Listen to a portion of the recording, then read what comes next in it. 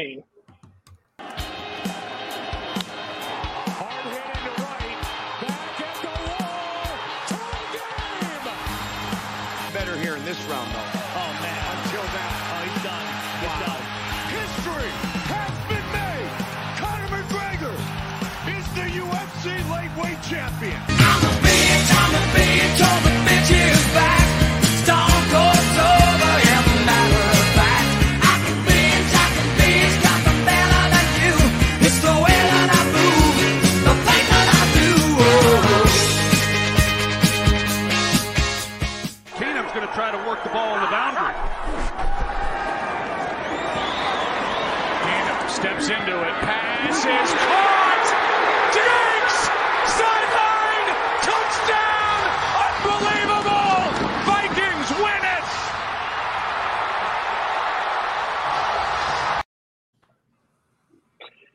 And that is as far as they went. I think that year they got pelted by batteries from the Philadelphia Eagles fans and got blitzed.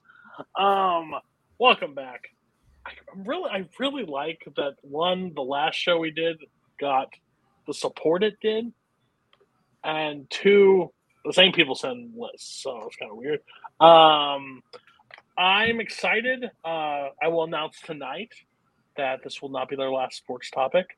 The new stuff that we are incorporating. Again, if you haven't heard, since we've been doing our top 100, again, thank you all for enjoying the top 100 series. We're back to normal programming. We will include other stuff like the draft that we're starting to do for YLS and the bracket for sports. The one I have upcoming, that idea for sports is basically draft an NBA team, but from different eras. You only get one player from each era, so you have to spin and choose. It's going to be really interesting. It's going to be a lot of fun. Basically, we'll talk about that at a later time, but there's so much we can do with it, and I'm excited about it. Tonight we're doing sports moments. Some people pick maybe sports moments. Some people maybe put sports game. I don't know what counted and what didn't. I didn't correct anybody. I will judge you, basically. Because when I think of a moment, I think of Ortiz homering in the ALCS. I think of the Minneapolis Miracle. I think of Curry's three-point shot. Like stuff like that. Some picked longer things to this entire process, so we'll talk about what the weight of that is. We got Brooklyn. Probably, I will say before the last time we were on, I've actually watched some hockey this year. Look at you go. Oh, yeah, right. I don't love it. I'm going to be honest with you. They stopped the puck way too much for my liking. I'm going to be real on. I can't stand that amount of resets. I saw you 20 watch minutes football, though. Football has, like, more resets. Nah, it's not as like I just want you to keep fucking stop. Like icing, I don't care. Pick the puck up and go. Punch somebody. There was no fights. 0 fights I watched. I was very pissed off. It's incredibly difficult, by the way. I didn't realize. I guess I always realized it was difficult, but to watch it live, really, really a tough game to watch and enjoy for me. But it was a long process. Oh God, so long. We got Brooklyn. Brooklyn, probably the sport that I respected like the least at one point, but now there's one that's always higher than that. It's the field version of what you play. How do you think you're going to do tonight on your sports moments? So I think last time I was on, I went in with the reputation of I'm going to have my list that sucks. Today we're pulling a backside 180. We're going for the win. I think I have the best list here. And it's not even close. Okay. Rue has a big disadvantage every time he's on the show, on sports. He literally takes like my favorite sport and says, "Nah, not happening." So that's a problem in my book already. But he also has a sport that I really love, which is basketball, which I know is a huge part of his thing. So it will help him. How do you think you're going to do tonight overall? I legit think I have some pretty great picks. I'm sorry, Cody and Scott.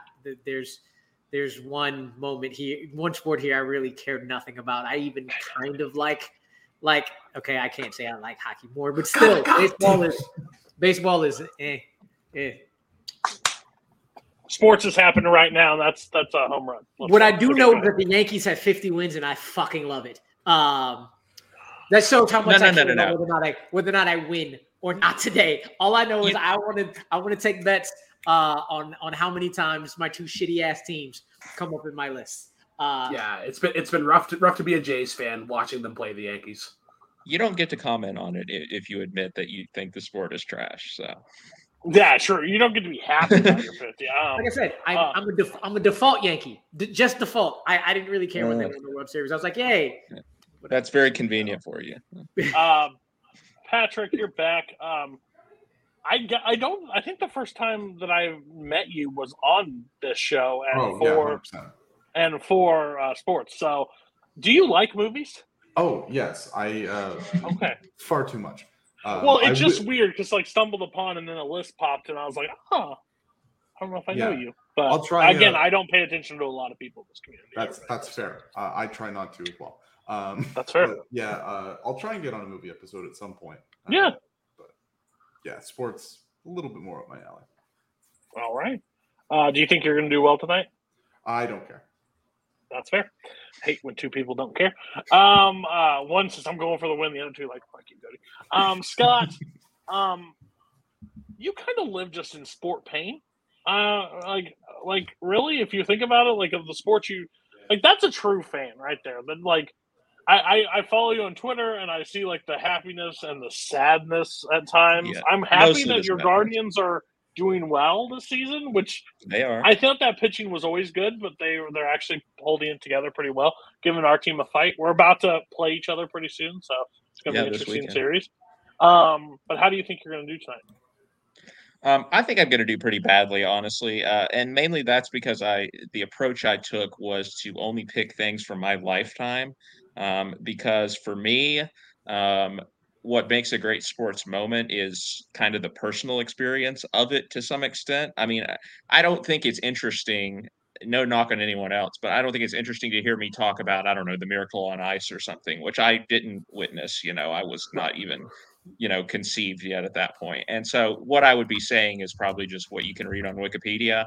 Whereas the stuff that I picked, I at least have some memory of actually experiencing it. So I wanted to do that, but it may end up costing me because there's going to be things that people are going to be like, really, top 10 sports moments of all time. But, with that caveat, I think I picked a list that is personal to me, but is not strictly subjective and that is a lot of objectively great moments for a neutral sports fan. Yeah, absolutely. And that's an interesting topic. That's a Jim Green strategy, but you seem to be a little bit nicer about it. When you something you weren't alive for and you claim it like your favorite, like Michael Jordan for some people that were born in the 2000s, how can you claim Jordan when you didn't get to actually watch him play? Same thing. I understand. That's why my Red Sox, there are some moments for Red Sox players that would never make my list because, I never watched them live, but a little moment that I know means a whole lot. So it's interesting. You won't get you won't get taken down by anything late in your overall. But yeah, I agree. It's very hard. It's very hard for me to rank. Even when Curry hit that 3, I remember that moment. So it's a bring back. I remember the Minnesota Miracle, but I couldn't tell you about a classic takedown. Jerry Rice catching it in the end zone. I wasn't alive for it. At that when so that stuff Sure. Interesting enough. Brooklyn, you're going to start it off again. Try to be detailed with what you're describing so the other people know what to yikes. Coho did his best. I sent it based on what you sent me on your list, so what he puts in the banner, you can describe it more. All right, 10-9-8 Brooklyn. All right, my number 10 is the David Tyree catch from Super Bowl 42. Yikes in this grouping. Okay. Yeah, we'll just wait for them. I guarantee nobody has my number 9. My number 9 is a scrum, just a scrum in rugby. And number 8 is the Edwin Chavez double play in the 2006 NLCS Game 7 Mets Cardinals. Okay. Go talk about your scrum, because what the fuck are you talking about? So rugby is my favorite sport, and I tried to pick a play that like a famous play, but there wasn't really anything. But I just love the momentum shift that can happen in this. Basically, what happens is it's 8 people get on one one side and 8 people on the other. It goes like there's like 3 people, and then there's two underneath them for support. Then there's 2 of them off to the sides. They're called like flankers, and then there's an 8-man. And scrum half throws the ball into the middle, and then there's like the 2 people in the middle of the front. They're called hookers, and they're trying to kick the ball back. And it's just they're so fun to both watch and be in. Because they're just they can change momentum so quick. Number 8, the Edwin Chavez double play. I'm usually a Jays fan, but I like to have like a secondary kind of like National League team because we don't see them a ton. And I kind of sided with the Mets. And this play was on loop a lot on SportsCenter, and it's just so fun to watch. I mean, he robs the home run from left field and then throws the guy out at first. And it's just, it's a great play. Okay, so just to save everybody, I'm not going to even touch this. Not a chance. Like, shouldn't be on your. It should have been 10 if you want to say that. Hookers, I'm all on board. No, I'm just kidding. But that, not a fan of. I've tried to watch that. No, just no. I believe CTE is like a real thing, and that thing seems like those people are going to die at some point. I'm just going to let you know there's going to be a death on the field. So, favorite sport, I understand why, but that's like UFC just punching each other.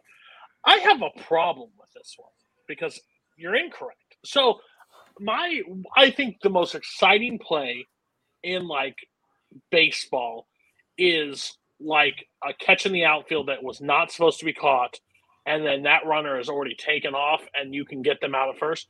Your guy catches. I remember this moment because I live in Missouri. So to save everybody, I live in Missouri. So St. Louis Cardinals, I see a ton of their plays.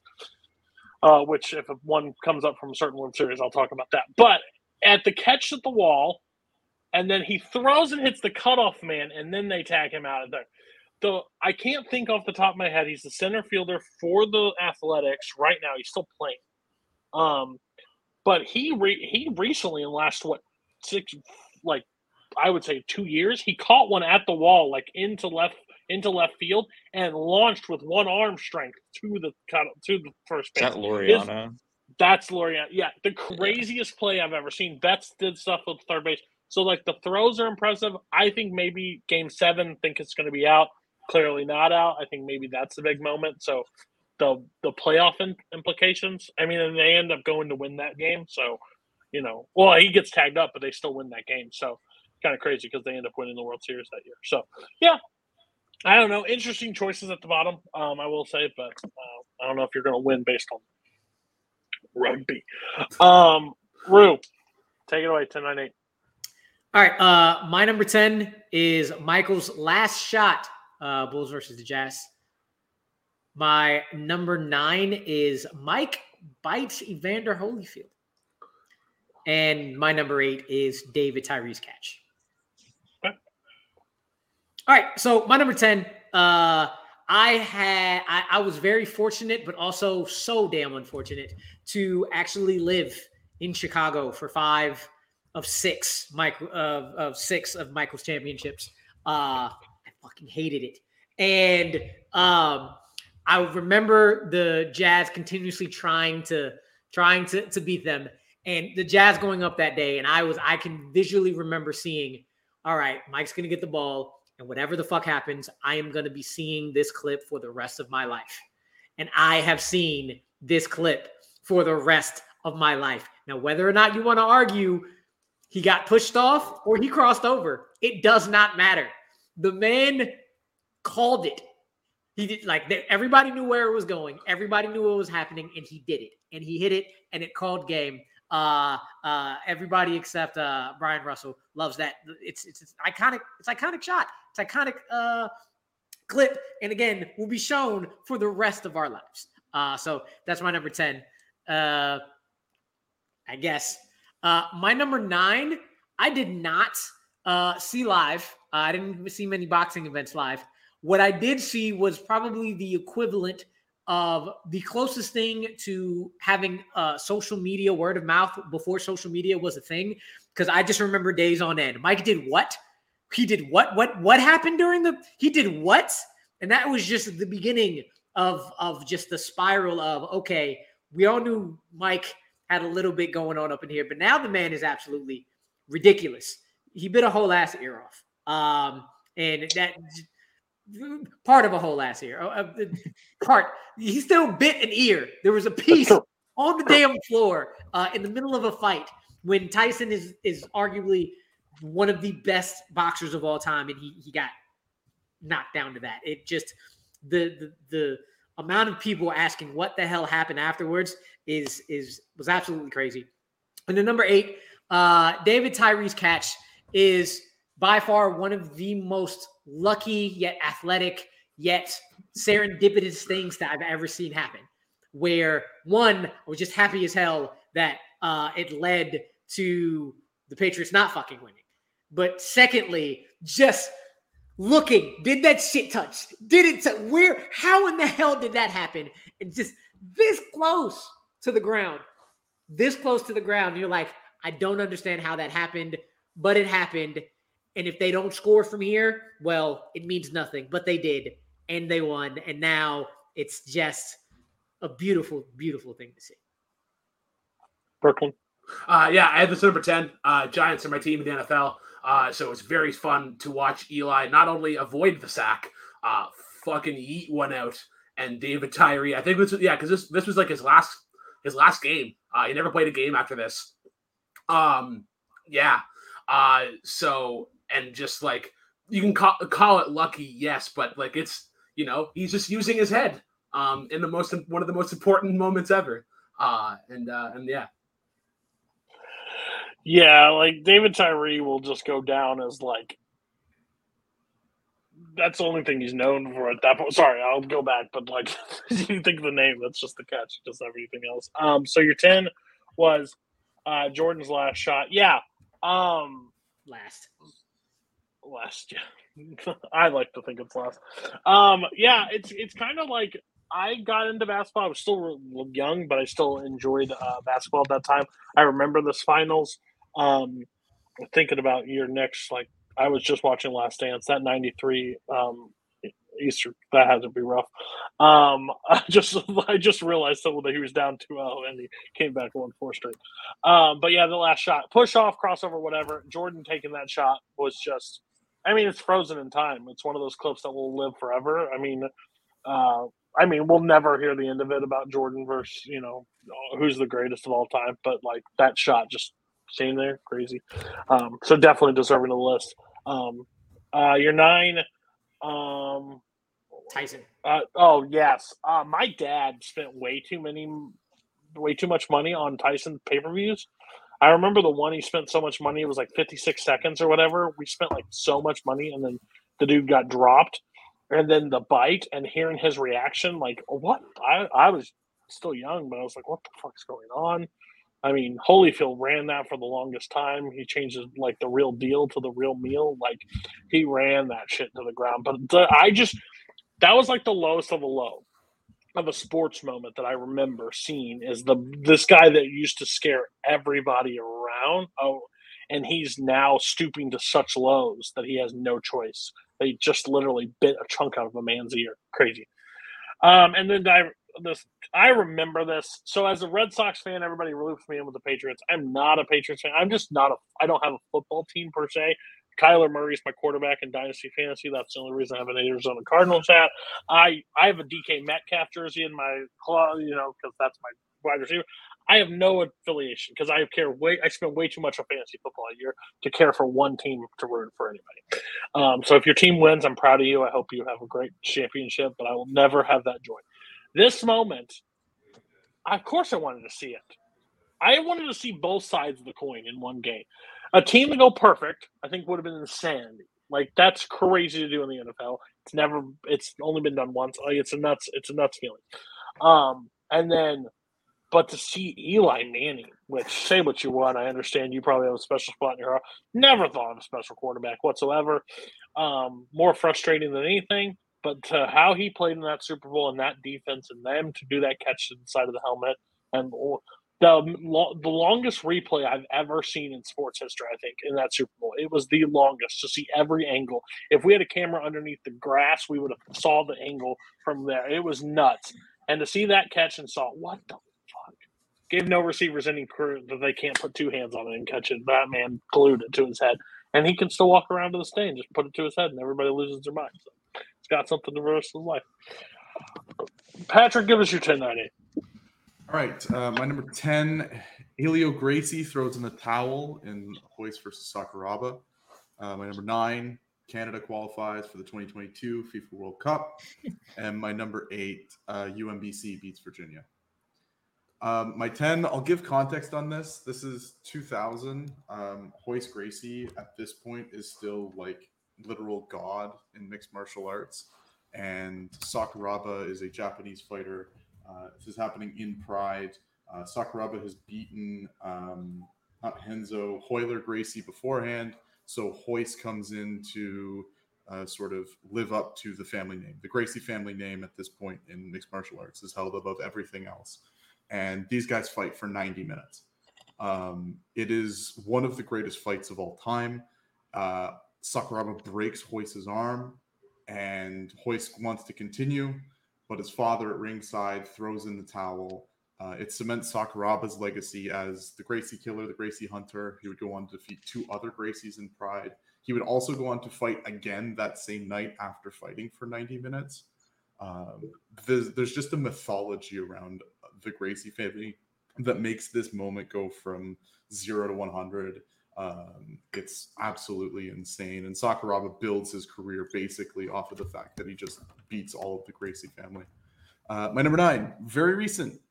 Canada qualifies for the 2022 FIFA World Cup. Canada in men's soccer is absolutely horrific. Up until about a year and a half ago, they have been absolutely terrible. If you look at any metric, like when you look at like income and like resources available to a country versus performance in soccer, Canada is the worst country in the world. And so the fact that this group came together and was able to not only qualify for the World Cup, but win the North American qualifying section, an absolute miracle. None of us, like no Canadian soccer fan could have expected anything like this. And the moment is them beating Jamaica, the final whistle sounding, but there are just a ton of little moments along the way that made everything all the better. And UMBC Virginia, this is probably never going to happen again. This was a perfect storm for a 16 beating a 1 in the NCAA tournament. Again, just a lot of little moments. The one thing I'll always remember about this is that I think UMBC ended up scoring more points in the second half than any team had scored against Virginia in a whole game all year. It was astounding that it even happened. They beat them by 20, and that doesn't happen when it's a 16 versus a 1. A little added tidbit was that I had a friend who went to UMBC, and so he was very, very happy when this happened, and that everyone knew that his little school actually existed. You're 10. I have never seen this, so I'll have to check that out. But yeah, I mean, when you described it, I've heard them before, so for that moment, I would understand that. You're 9. I give a shit less. I'm proud for your country, I guess. I will not watch the World Cup at all. I have no desire. Again, I've said it once. I'll say it again. If to quote one of my favorite jokes ever is, my dad knew I walked across a soccer field in my football cleats. We have to buy new cleats because there's no way that we're wearing them on the same field. Yeah. Oh God. Oh. NBA flops. My God. This is a joke of a sport. I'm sorry. Talent, a lot of running, but my God, you touch a person, you flick them. You know what they need to start inducing? Real body armor. I just want you to start punching people. I guess it's rugby. I don't care. Either way. Not a fan. Not a fan. Boring. World Cup. Who wins in 4 years? We'll find it again. I watched one. They scored 1 million points. So stupid. And 8.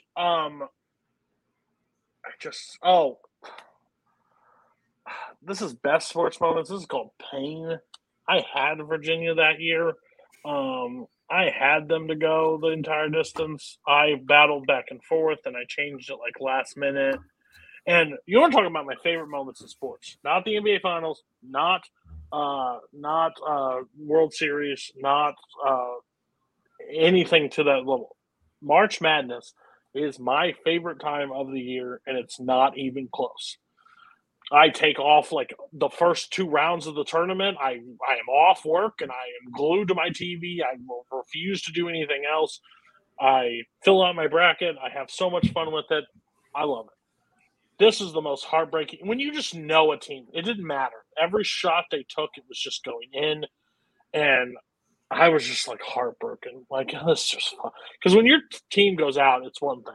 When they go out the first round, I think it was like day 2 or something. Oh, and then every news out go, it's happening. Can you imagine betting on that game? It's just Emotional, damn it. It's never going to happen. I don't know if it'll ever happen again. I would have said that a long time ago, but it did happen. So it would, of course, happen to a super defensive team too. You know, the ones that don't score a lot but can't hold in a team that they don't know. So great choice. It's painful, but great choice. Other ones, let's see. Yeah. Scott, what do you got? Okay, number 10 is my one pick from the heart. I chose the Dobnail boot, as it is known, which is the Tennessee Hail Mary against Georgia in 2016. Number 9, I chose the ending to the divisional round game between the Packers and Cardinals in 2000. Vindication! Okay, and number 8, I chose Boise State beating Oklahoma in the 2007 Fiesta Bowl.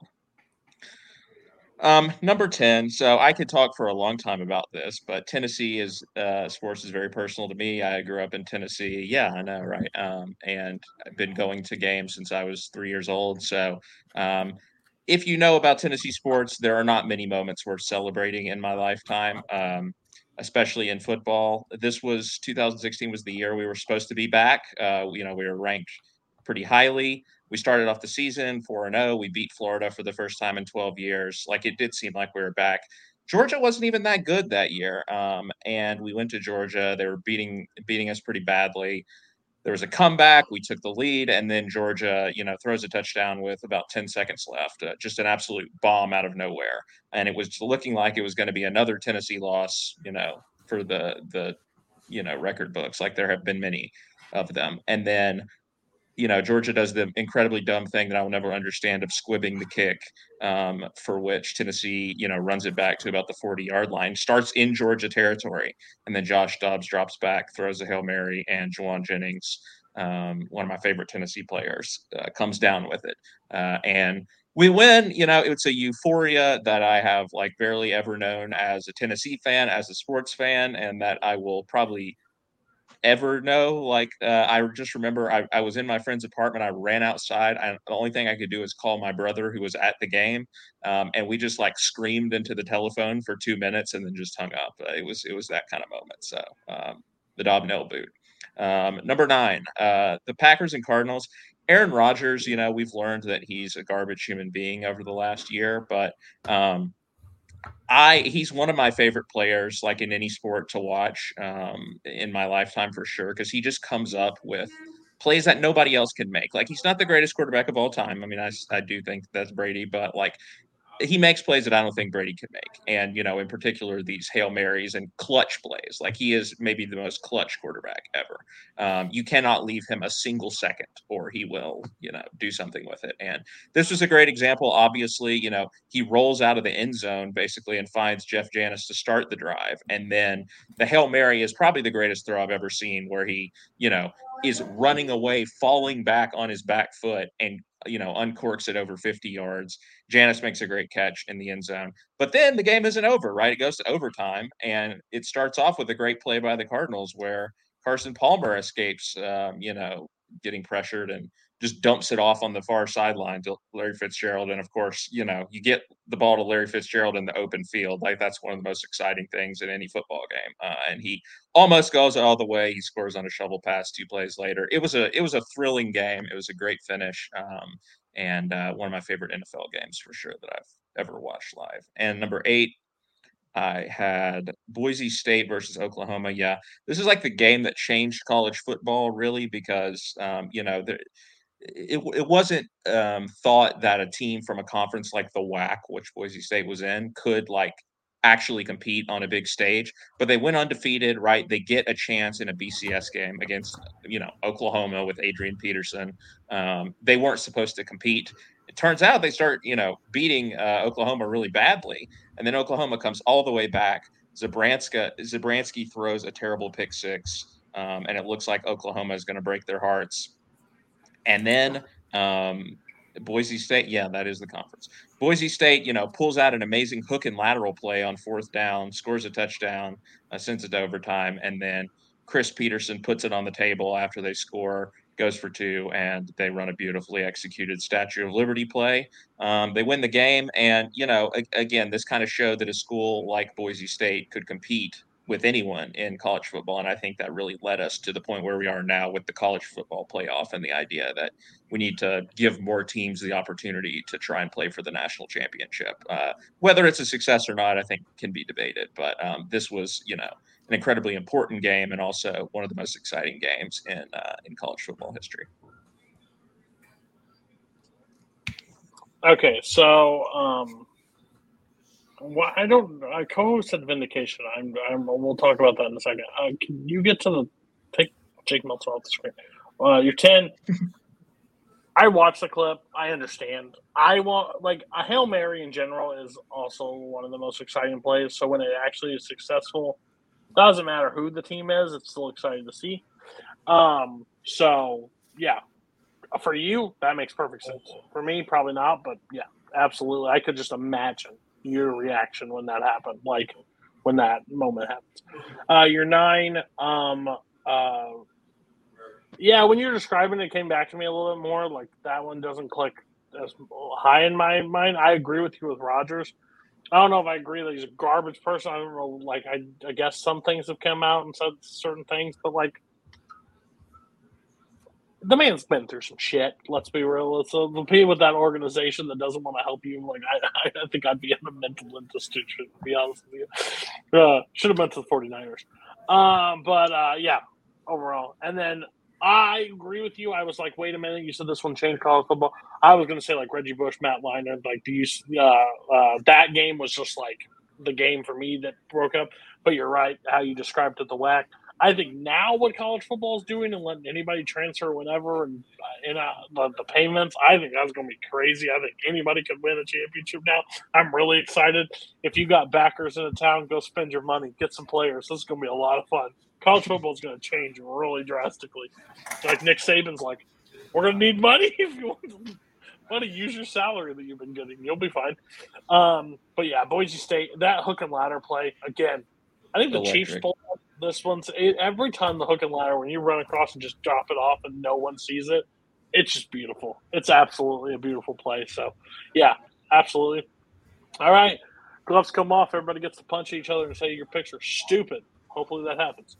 Brooklyn. All right. We get to talk about curling first. My number 7 is Brad Gushu wins the 2022 Brier with a 3-man team. This is extremely recent. I think it was like February. Wait. Pause. You came on this show, and you said, today's the day I'm going to try to win. I'm going to win. You put curling at 7 and rugby at 9. Did you forget your list? Just listen. So, because like this will be the greatest. Yeah, describe the 3-man team to me to make that. Yeah.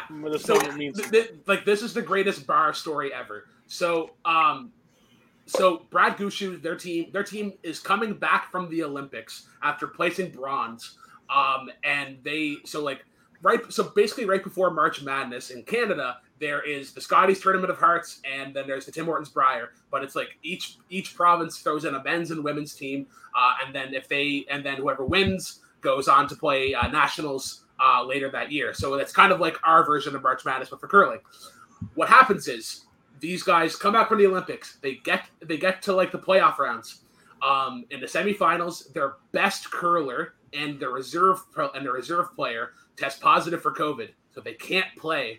So the team is shorthanded, like 3 people, so they each have to throw like an extra stone. They have to change up how they play. They not only win the semifinals, but then win the finals and beat it. And it's just crazy that they were able to do that shorthanded. And they were already playing like top tier curlers at that time. I think they placed like fourth or third in the national championships that year. But it's just crazy to be like, oh, our best curler is gone. We can't have him. We're just gonna win this anyways. I let you describe it. I don't think you helped yourself very much. So he wasn't the broom guy. He was the guy that pushed the rock. He was the third. He pushes it. He uses the brooms twice, and then at the end he guides it while the skip throws in the rock. And he was gone. Yeah, he was gone. I'm sorry, curling. Now we're all gone. Curling has a soft spot in the maritime. Bro, I love a good curling, but you couldn't tell me. Listen, I watched curling a lot during the Olympics. I couldn't name one player. I couldn't name who won.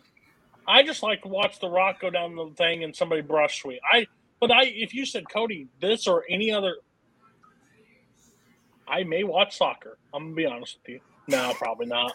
Probably not. But don't lie to yourself, Cody. Yeah, I won't watch badminton. No, thank you. What the fuck, Kevin? Hey, how close was this to making your guys' list? Wasn't even my top curling moment of all time, to be quite honest with you. I live in Canada. Really? I didn't even know this happened. I when he was describing it, I thought he was talking about skipping stones, possibly. But the words "our March Madness," but for curling, came out of your mouth. That's crazy. Hey, It wasn't even in March. Jordan's last shot or this moment? How close? About as close as that football was to the ground in David Tyree's catch. Okay, fair. Well, you're going to save it with number 6. What's your 6? At number 6, we're going to disc golf, and it's the holy shot. I did actually see this one. This is legit fucking incredible. Like regardless of how you think about the sport, it's not necessarily about being consistently the best. But it's just being clutch. And this guy throws a 247-foot putt to force a playoff that would eventually get him to win the championship. It was pretty crazy because he was going up because James Conrad, the guy who made the putt, he was going up against Paul McBeth, who was basically like the Tom Brady of professional disc golf. Was always the top place finisher. James Conrad was always like in the top 5 or whatever, but he was kind of seen as frustrating at times because he only throws backhand. He doesn't have any forehand shots, so he's kind of constricted in that sense. But yeah, to not only be like, oh, this is going to be a great shot, to this goes in, and it ended up paying off because he ended up winning. It's going to be the greatest shot in disc golf history, and it's going to be tough to beat. So I have seen this moment. I had to look at make sure, but yeah, I've played disc golf. Like I play disc golf on the weekends. I have a lot of fun. I am god awful. I am terrible. But it's a better pastime than buying a lot of clubs that will cost way too much and trying to swing them and hit them in the trees. So like I'll throw disc golf every now and then. Yeah, this shot's really impressive. Like it is, and I can see if somebody that likes the sport and like enjoys it would rank pretty high for you. I'm just still blown away that you're sitting here and just saying that you hit a shot and you picked curling, rugby, and this back to back. Like if I started watching the Ocho, ESPN 8, like you have a shot, but I've seen actually ESPN, so this is wild. Everybody else, I know Scott's seen it. Has anybody else seen this moment? You're muted, Ray. Of course, I was. I said no, but you did a better job describing this than the last one. I've actually seen disc golf. It's pretty impressive. I feel like I've seen this, but I think it might have just gotten lost somewhere. But like, just the visual of it is insane to me. So, Yeah, I think I heard about this on like Pardon My Take or something, and then I went and watched it. I was like, okay, this is actually electric. I mean, I don't care about disc golf. I don't follow the sport or whatever, but like in in a vacuum, like you can just go watch this and be like, that was really impressive, which maybe is what you want from just like a great sports moment that you don't even have to be into the sport. You can just appreciate the moment. So this is, I guess, a better pick than curling. I guess I have more context for it at least because I've seen it. Okay, you're 5. All right, going to the great old American pastime of baseball. We're going with the 7th inning, the 2015 ALDS Game 5, Jays versus Rangers. Yikes. What number you got it? Something that happens in it at 3. Yeah, okay. We'll hold it. Oh, I know what it is. Then. This is my direct. That's This is my why- direct moment Okay. that we're talking about. That some Yeah. people picked moments and some people picked like. There's so much. I know. I agree. I agree with you in this moment. I will talk about that in length at that time. But I 100%. No, fuck that noise, Garth. Fuck that noise. We don't talk about bags here. Okay. All right. So what's your 4? All right, so my 4 is a little bit of a homer pick, more so than curling. Yes, Martin Brodeur becomes the all-time shutout leader. Martin Brodeur is my favorite athlete in NHL. I have grown up being fascinated with goalies and those kind of positions. Dad was a goalie growing up in rec league. This is actually his team. So the city or the community that I'm in is called Canavoy. So they have a rec team called Team Canavoy. So he was the goalie on that team. Always watched him, and then fell in love with Martin Brodeur. He was a Canadian guy, won the Olympics in 2002, and then just had an incredible run. Won the Stanley Cup, but then in the span of 3 months. He became the all-time leader in wins, the all-time leader in appearances with 1,000, and then he became the all-time leader in shutouts with 103. Now, if you're a goalie, shutouts are a huge thing. You saved you saved 100% of shots in front of you. You didn't let a single goal in.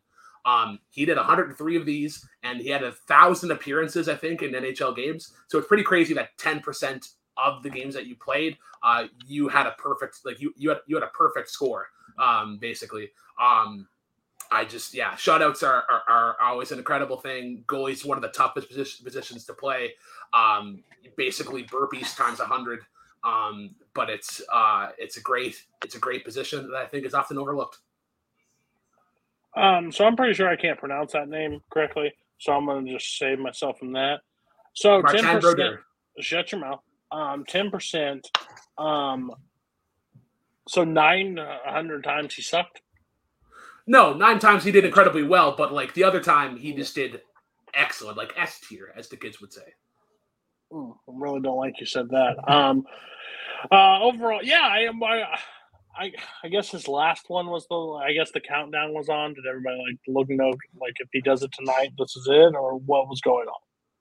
Oh, it was just a crazy, or a thing that obviously kind of came up within the last 5 or so. But it was a race between kind of him and Patrick Waugh as the greatest goalie of all time, and this kind of cemented this. Gotcha. Okay. Yeah, I have nothing. I guess this is saves in my world. I don't know.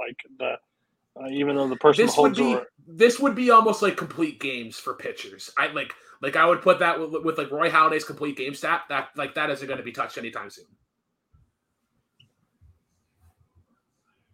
Does Roy Halladay have the record for that? He has to. Probably modern because I was gonna say back in the day, every pitcher would just go complete game. So before 1977, a bullpen. Yeah, they just drink whiskey and go back out for games. Walter Johnson or somebody probably got everybody beat. Yeah. Cy Young probably pitched 7 inning games and he's probably got the record. All right. Yeah. Anybody consider this? Anybody know who this person is? I'm not expecting a lot, but Not even close. But fuck Martin Brodeur. The Devils beat the Sens. Oh, fuck you! Don't In the- you don't shame on Martin you bad. Brodeur. Look at him. Look at him. Just like you. Why don't you go throw maple syrup at each other and just like just yell, "Good Lord, calm down." You're I just wanna Canadian. say- You want to talk about a crumb bum, scum bum, punk. Listen, he's an Ottawa Senators fan. He suffers enough. He had to suffer with Eugene Melnyk for years. He's finally dead, so thank God. Yeah. I'm dead inside. I do know who Martin Brodeur is. That's what I have to offer on this. I do not. Okay, Rue. 7. My number 7, go Bears. It's the play. Cal beat Stanford. So this is one of maybe a couple of my picks that I didn't actually live through or see. But I have a connection to it because I am a Cal Golden Bear.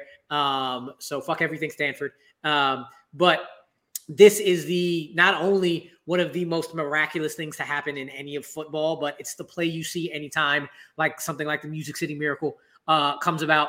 And not only is it just again, whether or not you argue one of those passes was a forward pass or not, it's also alongside being one of the most crazy, ridiculous things that happen on a football field. It also has one of the greatest calls. The band is on the field. And now being an alum of that college, it's just always fun to watch and replay.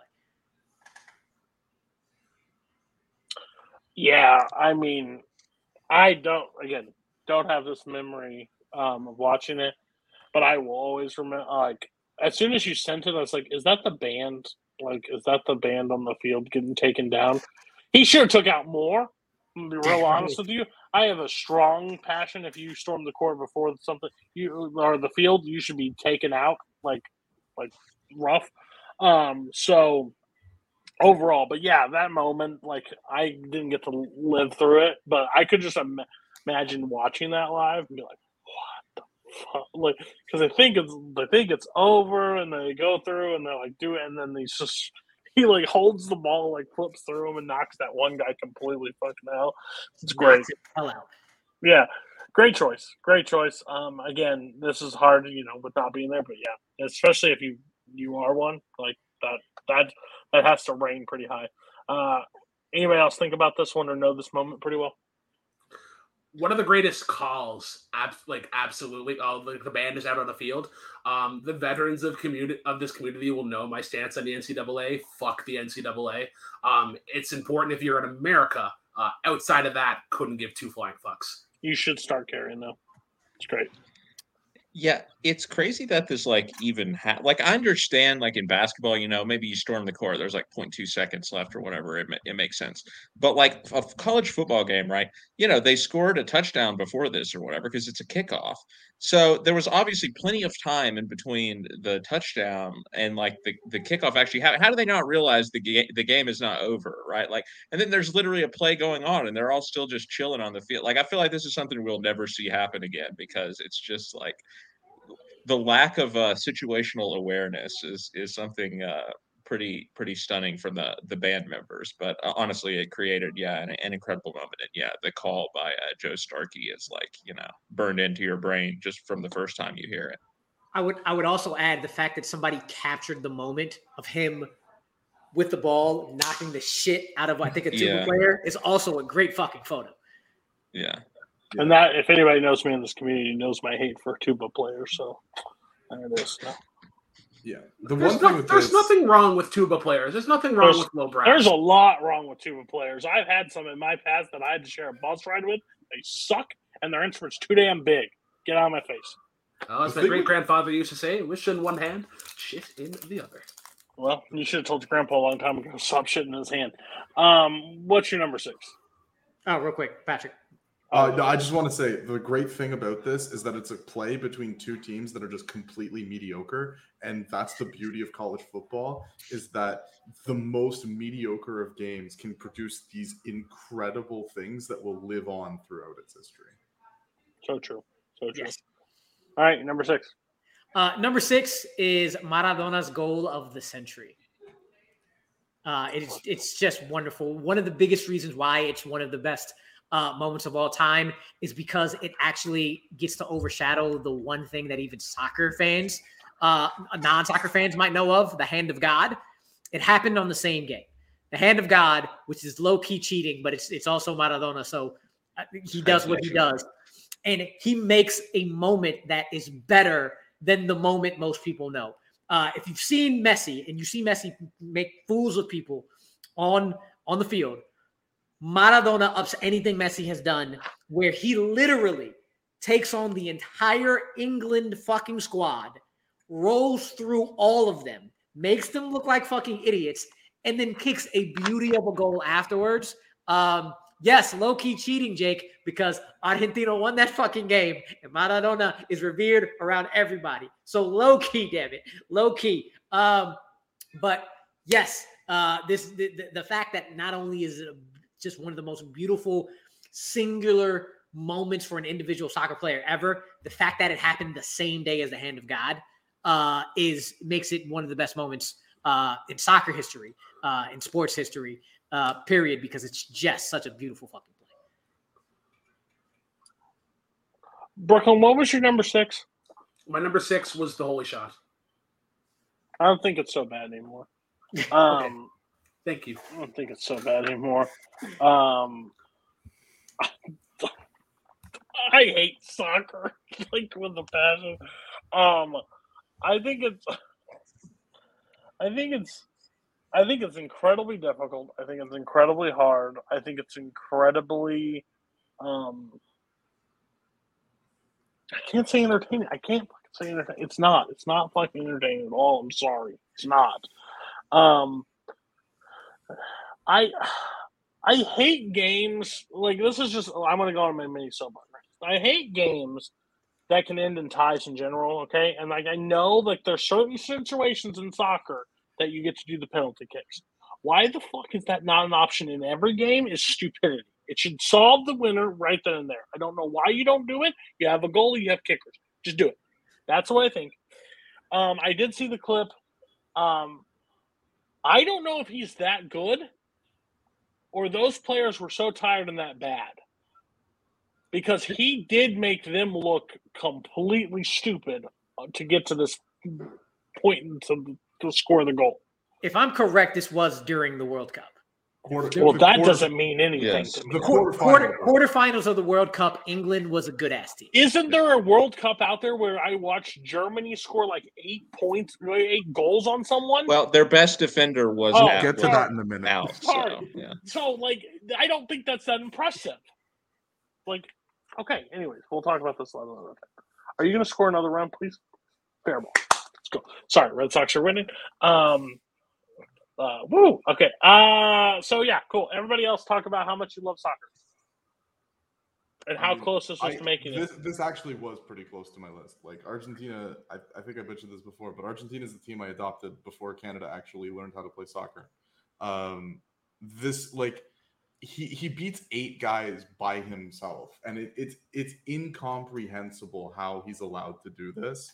And the hand of God thing happens literally like 5 minutes before too. It's absolutely wild. Maradona is like one of the reasons I became a fan of Argentina, going back and watching all that stuff. His story as a person is fucking ridiculous. Involves a lot of cocaine. A lot of cocaine. But yeah, that dude, absolutely nuts. I think the 86 run for Argentina is even better than the 78 one, because the 78 one, there's like some match fixing allegations that go on with that. But the 86 run is blessed, even with the hand of God.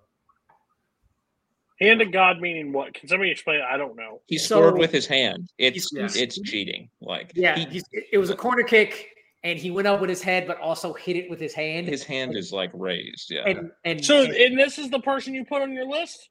And then, no, because if you know, he's an absolute douchebag, but he's fucking hilarious. But they didn't call it. So when they asked about the goal, he said, it was the hand of God. Okay, I give him a little bit more credit. That's good. Yeah, sorry. Fuck soccer. As a rugby player, soccer is not about winning. It's about being able to draw penalties so that you can have an advantage. Don't you guys put your heads like into and then move? But we also like I've played with guys that have popped out their shoulder mid practice, popped it right back in, and then just go in. Like so can we stop saying this? So here's the thing. Everybody claims that's like such a cool moment and stuff like those are dumbasses. Okay, let's just be real. You're tough, you're cool, but when you pop your shoulder out, you should not be playing it. You should go get it checked out.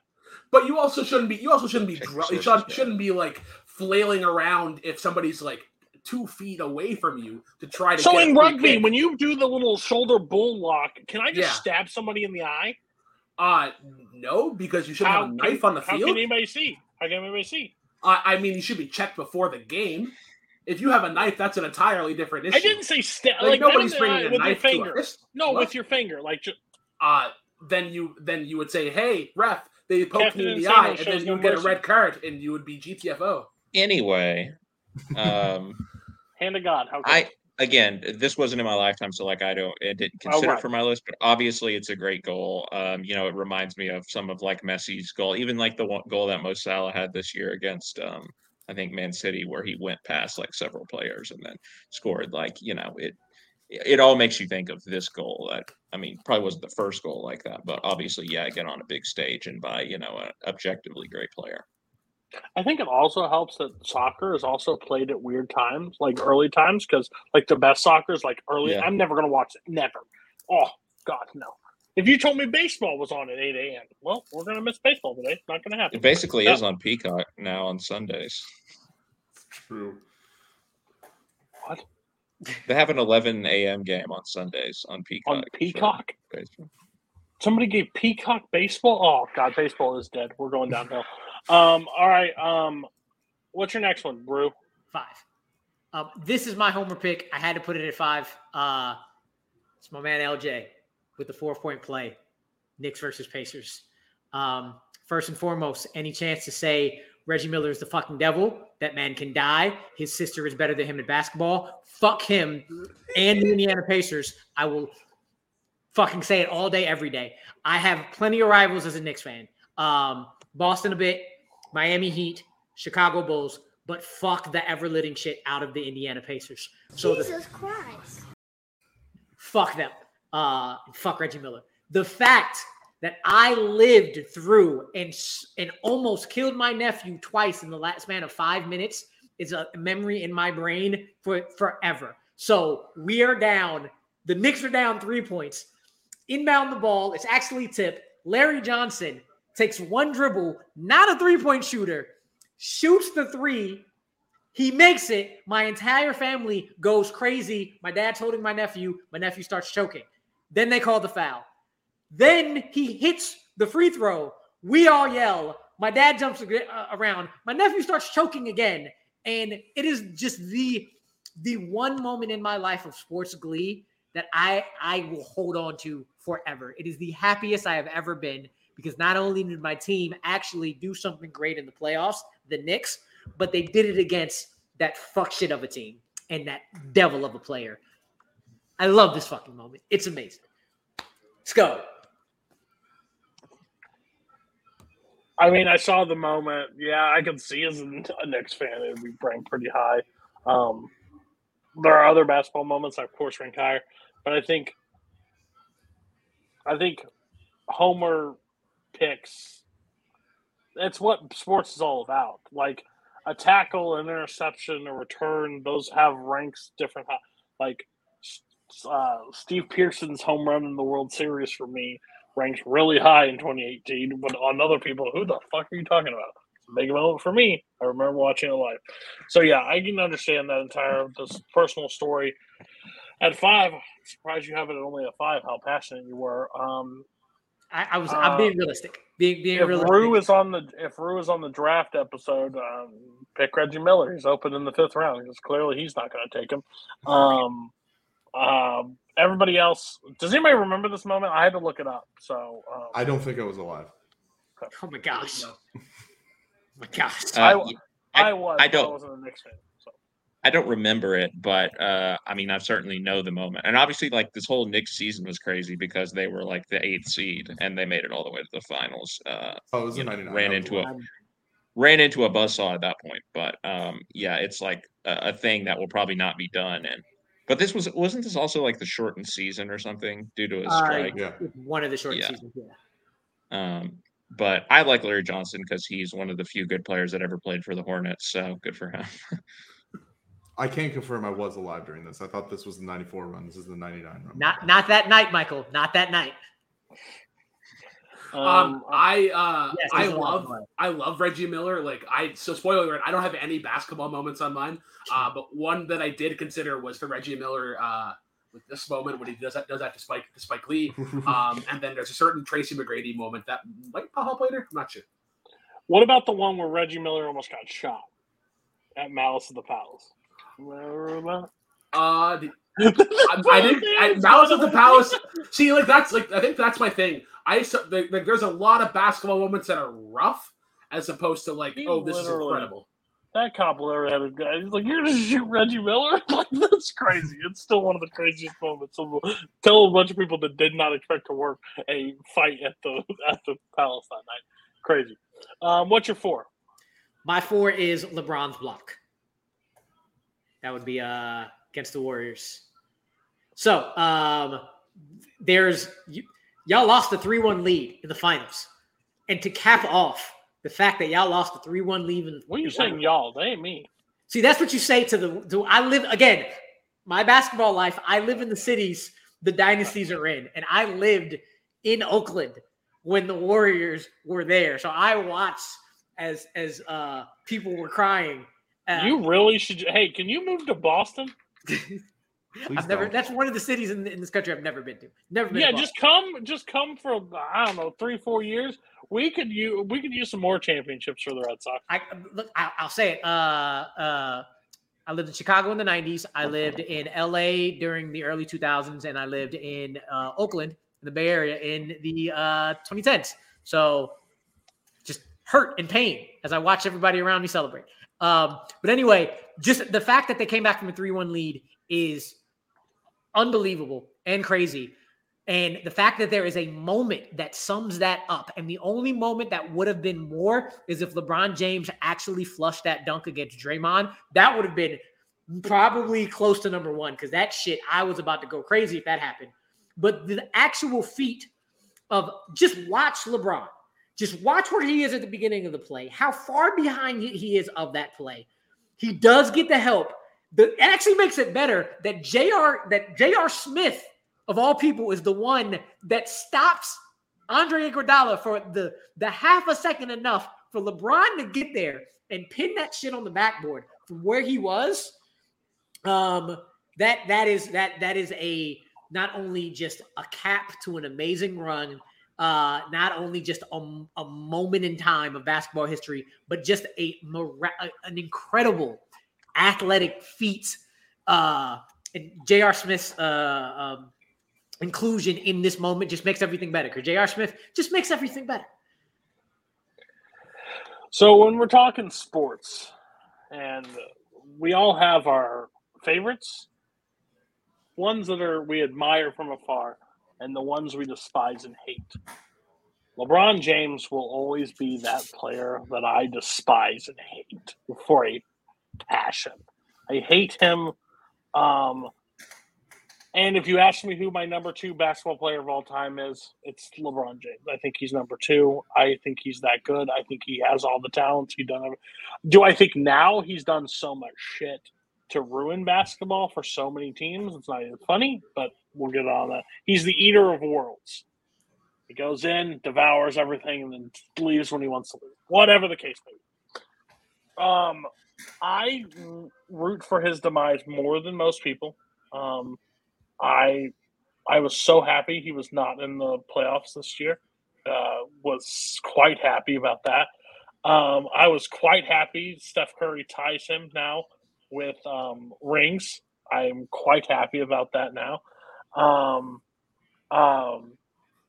But this block was so freaking – it was so annoying but so good at the same point. When he slapped that ball against that board and just – he's a freak. He's so good at what he does. And the hunt down, like, yeah, I can't get – it's a moment that will live forever. Basically, Curry could have had 5 titles. Like he would have had 5 at this point, but LeBron literally put that team on his back and carried them right to the end, and that's crazy. So, hats off to him. Yeah, great choice. Anybody else have this close? Absolutely not. I agree with Cody. I am a LeBron hater as well. I'm not gonna, go too deep into it, but I remember watching this. It was one of the maddest I've been watching a sporting event, to be quite honest with you. Hearing him yell about Cleveland after he left them, and I don't root for all Cleveland sports, but like obviously I do feel some attachment because I root for the Guardians. But that just it pissed me off. And I know people are gonna, say what they're going to say about that, but it's how I feel. Objectively, of course, it's a great moment. It was electric. And of course, as we all know, this was the only time in a major sports championship that a team blew a 3-1 lead. It never happened again in any other sport or championship, as we all know. So, particularly in that calendar year. Yeah, and involving a team from Cleveland. Yeah. Yeah, well, that's what we'll all talk about. And I will say, I still stand by. If he never goes on ESPN and says the dumb shit that he says about Miami, none of this is as bad as it is. He chose to do that, made the decision, and then go on the stage, not 1, not 2, not 3, not dumbass. He ruined he deserves all the thing is, at least Draymond, says it and then continues to say it after the fact. He just runs and hides on Twitter. Anybody else? I agree with Brew that it's like a huge moment of athleticism, because you're not sure if he's going to make it, but then he just like hits it smack in the middle, and yeah. What do you mean, Michael? Like, can people put WWE on this list? I mean, you could have. I may have ripped you apart for it, but you can. Are you saying that WWE is not sports entertainment?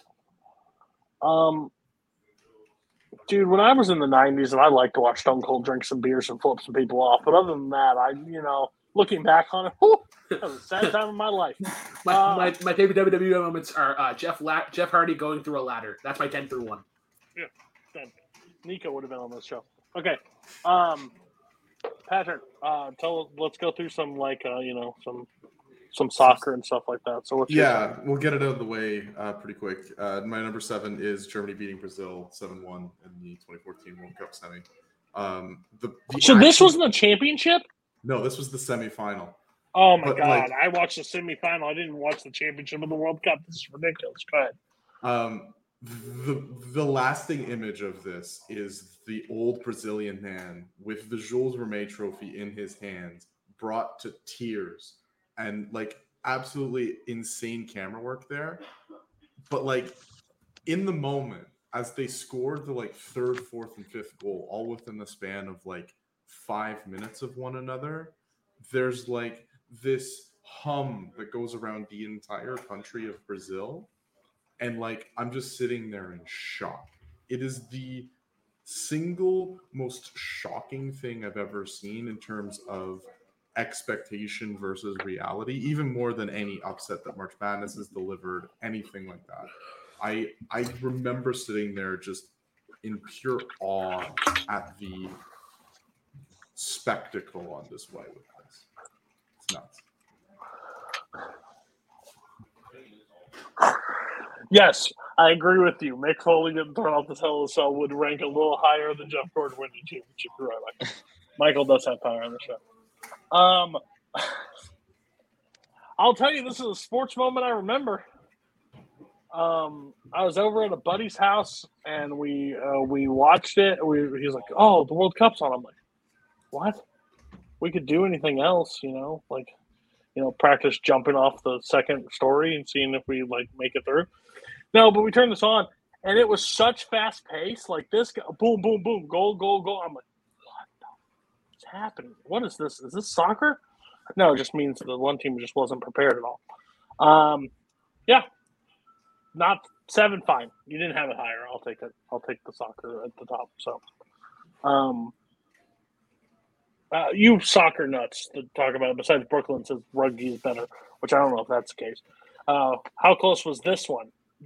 Didn't have cheating in it, so you didn't like it, Rip? It wasn't close. However, being an Argentina fan, I can't put Brazil or Germany on any list of best anything ever. However, this at least it's bittersweet because I really hate Germany, but I also don't like Brazil. So this is the only thing that gives me a little bit of solace. The fact that Germany ended up beating Argentina in the final that year. It was a sad, sad time. But I do remember looking at Brazil and being so very happy that they were so very sad. Germany was just like a buzzsaw in that World Cup. Like even though Brazil, had a really good team, obviously, like it just felt like Germany was going to go all the way. Now, I mean, not in this manner, but it didn't really come close to me. Also, kind of what I said earlier. I mean, Thiago Silva was missing for Brazil. It shouldn't have made that much of a difference. One player missing. I mean, he is their best central defender, but like it shouldn't have made that big of a difference. So yeah, it's obviously still a crazy moment, but definitely some of the saddest fans you'll ever see. But it's a memorable one for sure. Patrick, you mentioned that this is one of the most shocking things and it's subverted expectations versus reality. Would you say that this is more shocking, though, than Gabriel Gonzaga knocking out Mirko Krokop with a head kick? Only because it differs in that is an instant moment where you're just like, wait, what the fuck happened? Whereas this was just a prolonged demolition where you had to sit in it for a while. And it's just like trying. Oh, so then like Max Holloway versus Calvin Kattar. No, that's shut up. Stop derailing the scoreboard. Nobody wants it. It's time to stop.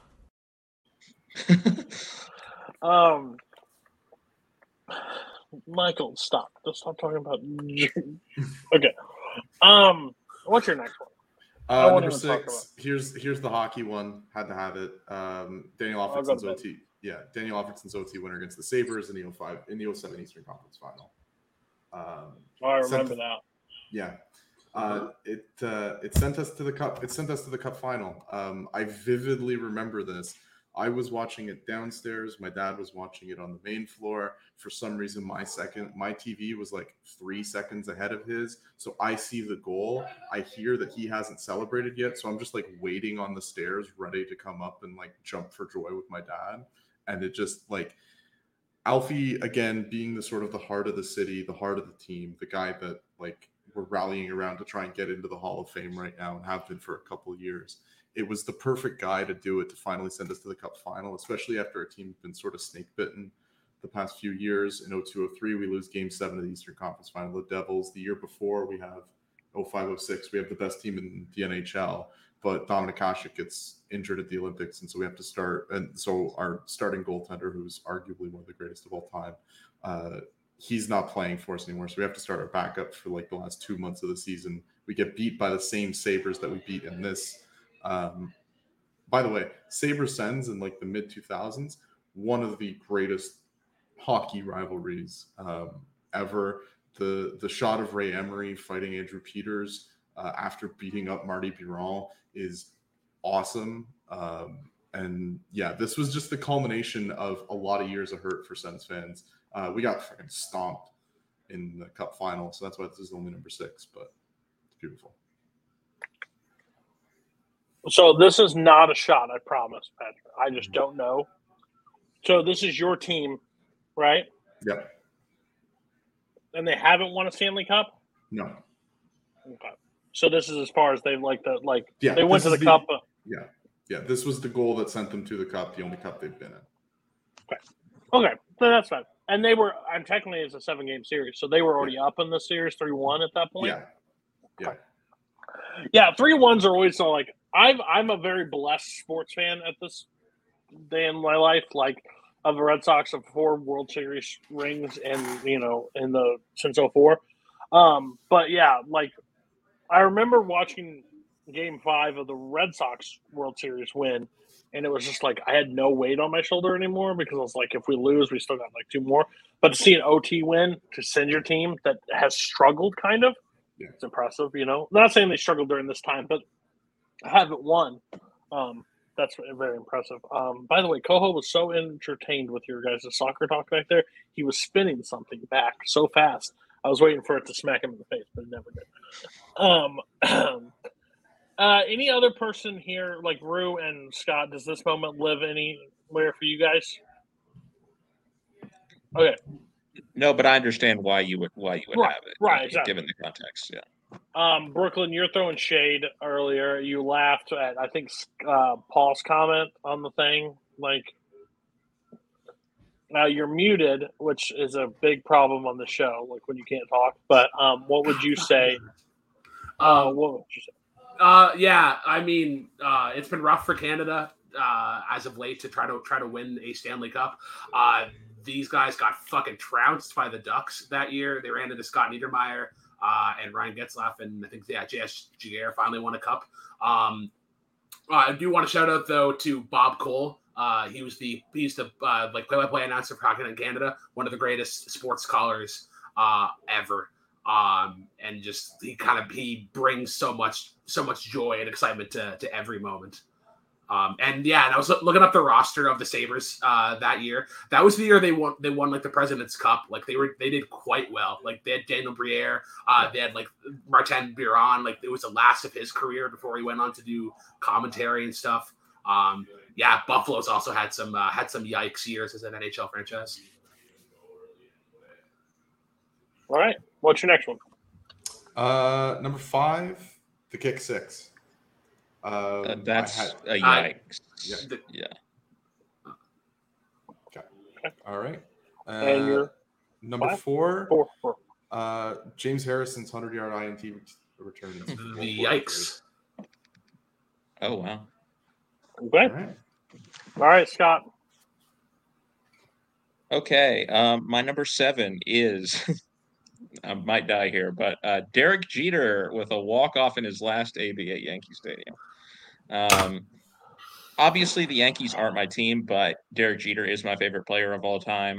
I think he's just like one of the purest baseball players, like in all aspects of his game. I don't know that we'll see another player like him for a long time. I feel like it's just like from a bygone era almost, even though it wasn't that long ago. Most hits by a shortstop of all time, 1 Gold Gloves, great defensively as well, just a great pure hitter. But anyway, this was just a wonderful moment to cap his career. I mean, obviously he had so many great moments. He was Mr. November, right? He was extremely clutch in the playoffs for the Yankees.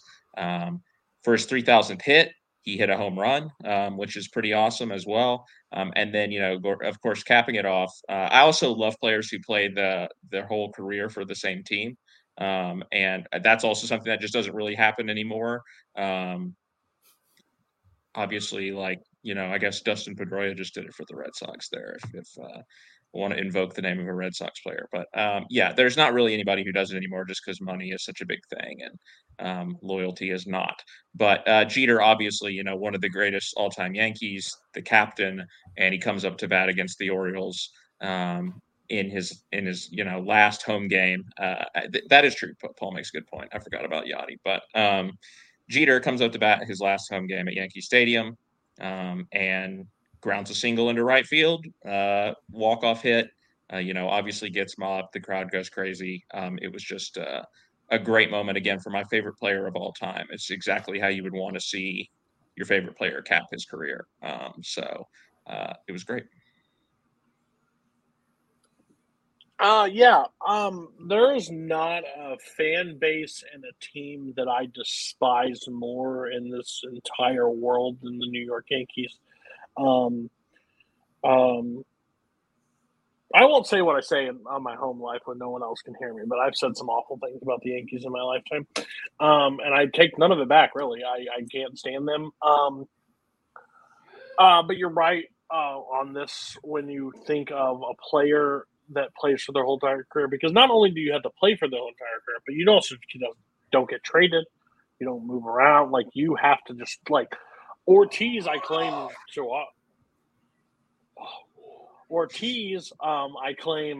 to be ours, but he was traded from Minnesota. Like, he wasn't technically ours the entire time. So, like, for Jeter, I hate a lot of Yankees. The one I respect a lot is that core five kind of that were there for the longest time. I think like Posada.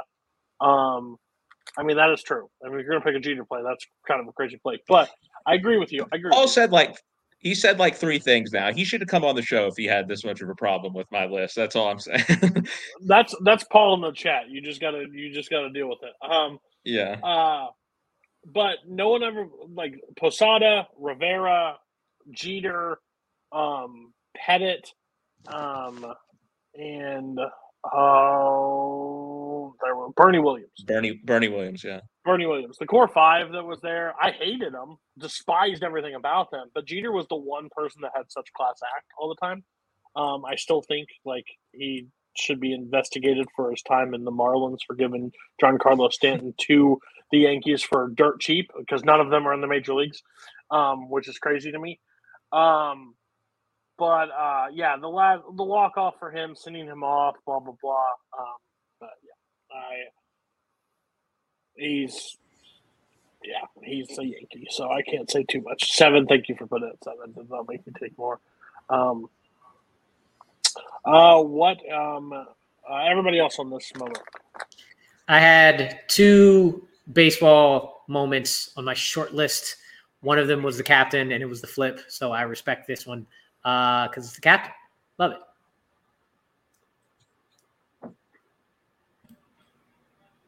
You'll never hear me say a positive thing about Derek Jeter, so I'll just move on. Yeah, if he retired and just left baseball as a player, he'd probably be much more beloved. But he's kind of a shit stain as an owner for the Marlins. The play that he got hasn't been talked about yet. I was kind of surprised. Is him making the catch in the stands in left field. Because I feel like there's so many other players that look at that play and they're like, nope, I'm not jumping in there, because he made the catch and was out for like 2 or 3 weeks with a broken arm or something. But like, that just shows grit and like dedication to the craft.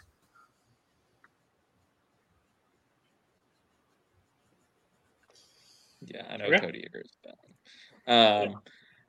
Okay, number 6. This is funny because I have the flip side of Patrick's coin from earlier. I have UVA winning the title the next year after losing to UMBC. Yeah, this is like the greatest comeback story because I love college basketball. It's probably my second sport after baseball. And Virginia basketball, like, if you know a thing about it, it can be, if they don't have the right players, under Tony Bennett, of course, it can be really hard to watch. If they do have the right players, it can be a thing of beauty, as John Rothstein says. And they had the right players in the following year. Something that doesn't get mentioned as much with the UMBC is that DeAndre Hunter was out. He had a broken wrist. He didn't play against UMBC, probably their best scorer, and it obviously affected them. He was back the next year. They had Kyle Guy, they had Ty Jerome. They had just a great team that could score and, resist sort of the what Virginia's style can sometimes fall into being slow and boring, and they're just passing the ball around a lot and not getting anywhere. They had guys who could be productive. And so they were a great team. They got the 1 seed again. They actually were behind at halftime of the first game again against the 16 seed against Gardner-Webb. But whatever, that did, it motivated them.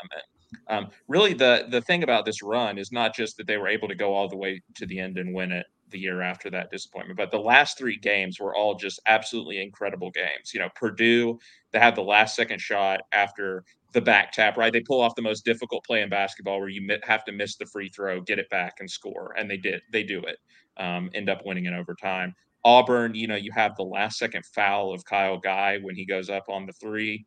And obviously I love that one because there's all the videos of Auburn fans who thought the game was over and were celebrating, and then Kyle Guy comes up and just ice in his veins, sinks all 3 free throws, and Virginia wins. And then one of the greatest national championship games probably ever against Texas Tech. It goes to overtime. DeAndre Hunter, again, he has a big shot to send it to overtime. And then Virginia wins. It was really just like they were a team of destiny, right? Like the year after something so crushing, the worst thing, that you could imagine as a fan of that team happens. The fact that they had every chance to have a letdown again in this tournament with the way that all of these games were going. And it just, every shot that they needed to go in went in. They had the foul of Kyle Guy again. Like I said, it was just all the cards fell into place, and it was really great to watch them celebrate and watch Tony Bennett, who I think is a really great coach. And like I said, I think their style of basketball is so great to watch when they have the right team for it. Even though this was a painful year for Tennessee, I was rooting for Virginia after Tennessee got out, and it was a great finish to the tournament, and again, one of the great comeback stories in sports history. Yeah, I swore after that day that I would never lose from Virginia again after they lost 16. Then they won it. I was like, I didn't have them going out first round, but I definitely did not have them winning. But it is one of the greatest moments for that team to happen, for that stuff to happen. So I agree. Then again, this is the moment. I guess you could say wins the title after, but the whole run's there. But yeah, I'm with you. I would never imagine that to happen at all. So, yeah. Everybody else on this moment? If it was any higher than 6, I'd probably have to look at you a little bit for a second, because I just take this out of the state, I guess. All right, like obviously as a basketball moment, sure. I don't know. I don't know what you're talking about, Brooklyn, but fine. I remember this happening, and I stick to the moment you talked about with Kyle Guy and the ice in his veins 100%. Made me consider picking him up at a second-round pick as maybe it was a good thing. That's how great it was, and then I have no idea where that guy is now. But it was a dope run after losing to the 16. Yeah, that Purdue-Virginia game is one of the greatest college basketball games I've ever seen. Carson Edwards on the other side dropping 40 and convincing me that he was going to ruin us as a Boston Celtic for years to come when he was taken in the second round that year. But yeah, the shot from Diakite.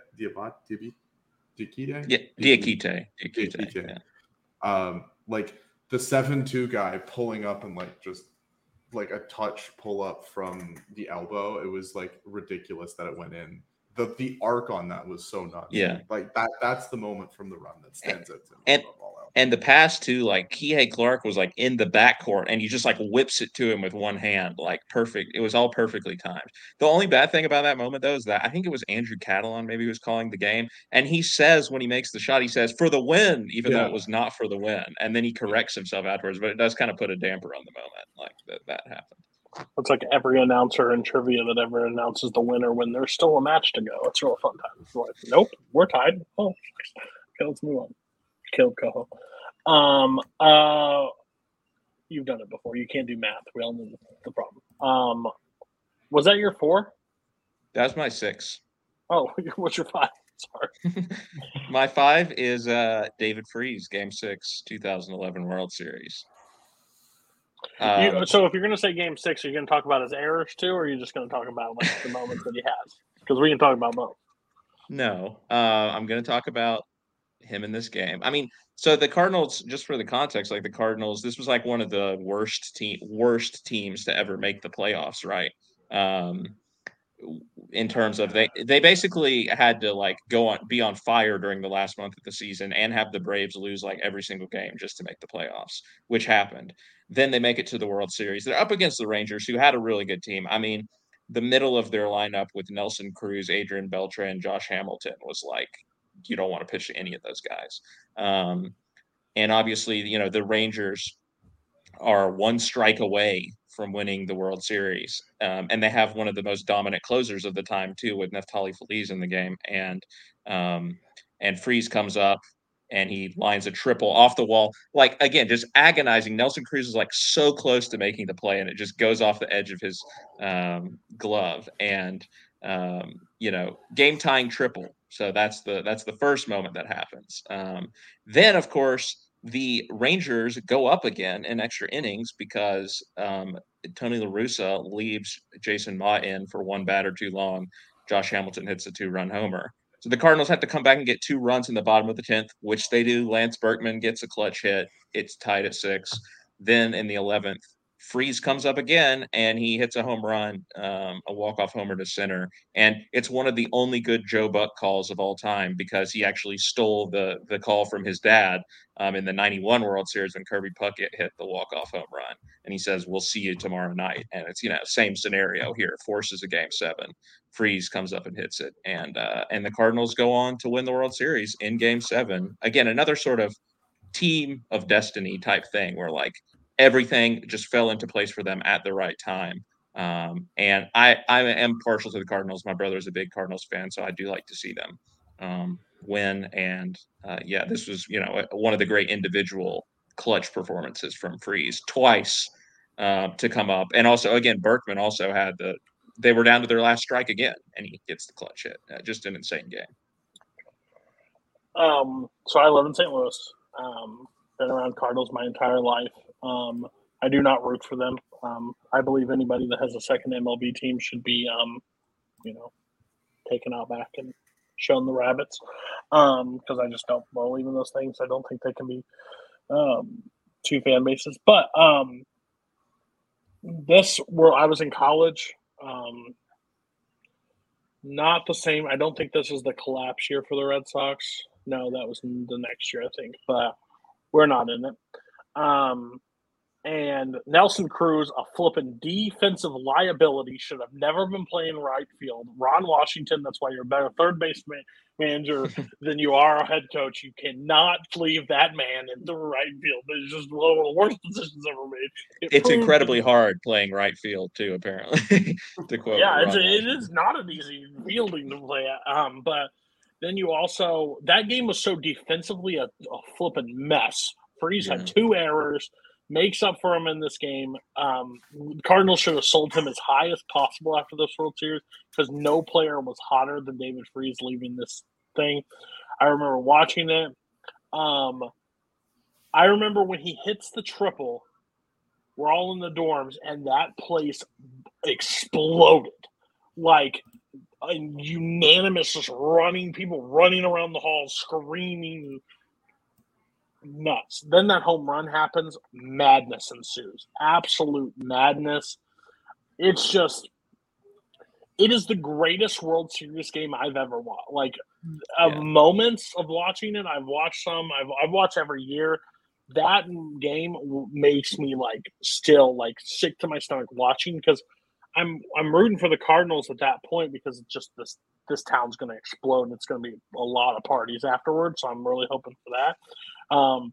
And then just that see you tomorrow night. Only one I like better is see you later tonight when they hit the walk-off for Game 4 in 04. But yeah, that moment just hits it right in that grass. That guy falls on top of it, and that stadium is losing their mind. There's no better fan base. I stand by this. I've always stood by this than Cardinal fans. St. Louis Cardinal in that stadium. I've went as a Red Sox full gear, treated me like I'm just one of them and not disrespectful at all. Love the Cardinal fan base overall. But, yeah, that fan base losing their flipping mind. Great moment. Great moment. Needed to be on here. I bet Rue was real close to making his list. He loved this moment so much. Everybody else want to talk about this?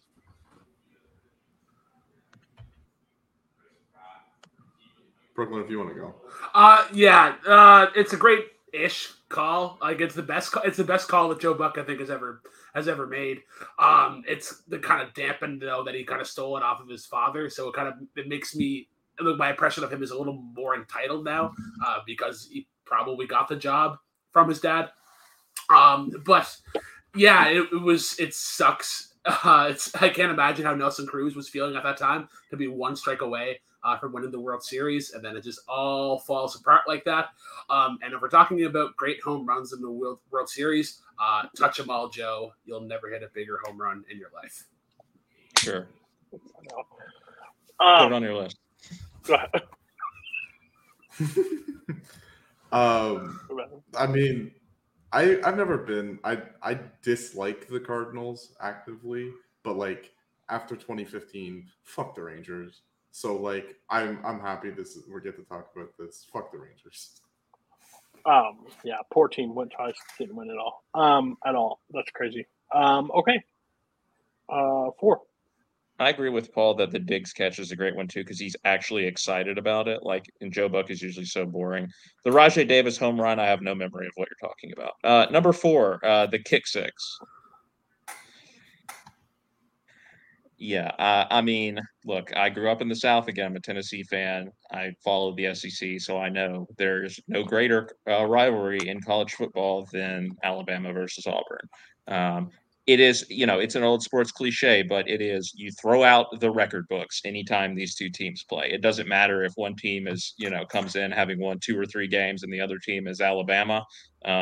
You never know what's going to happen in this game. This was a case where both teams were extremely good, which obviously those are some of the most exciting Iron Bowls.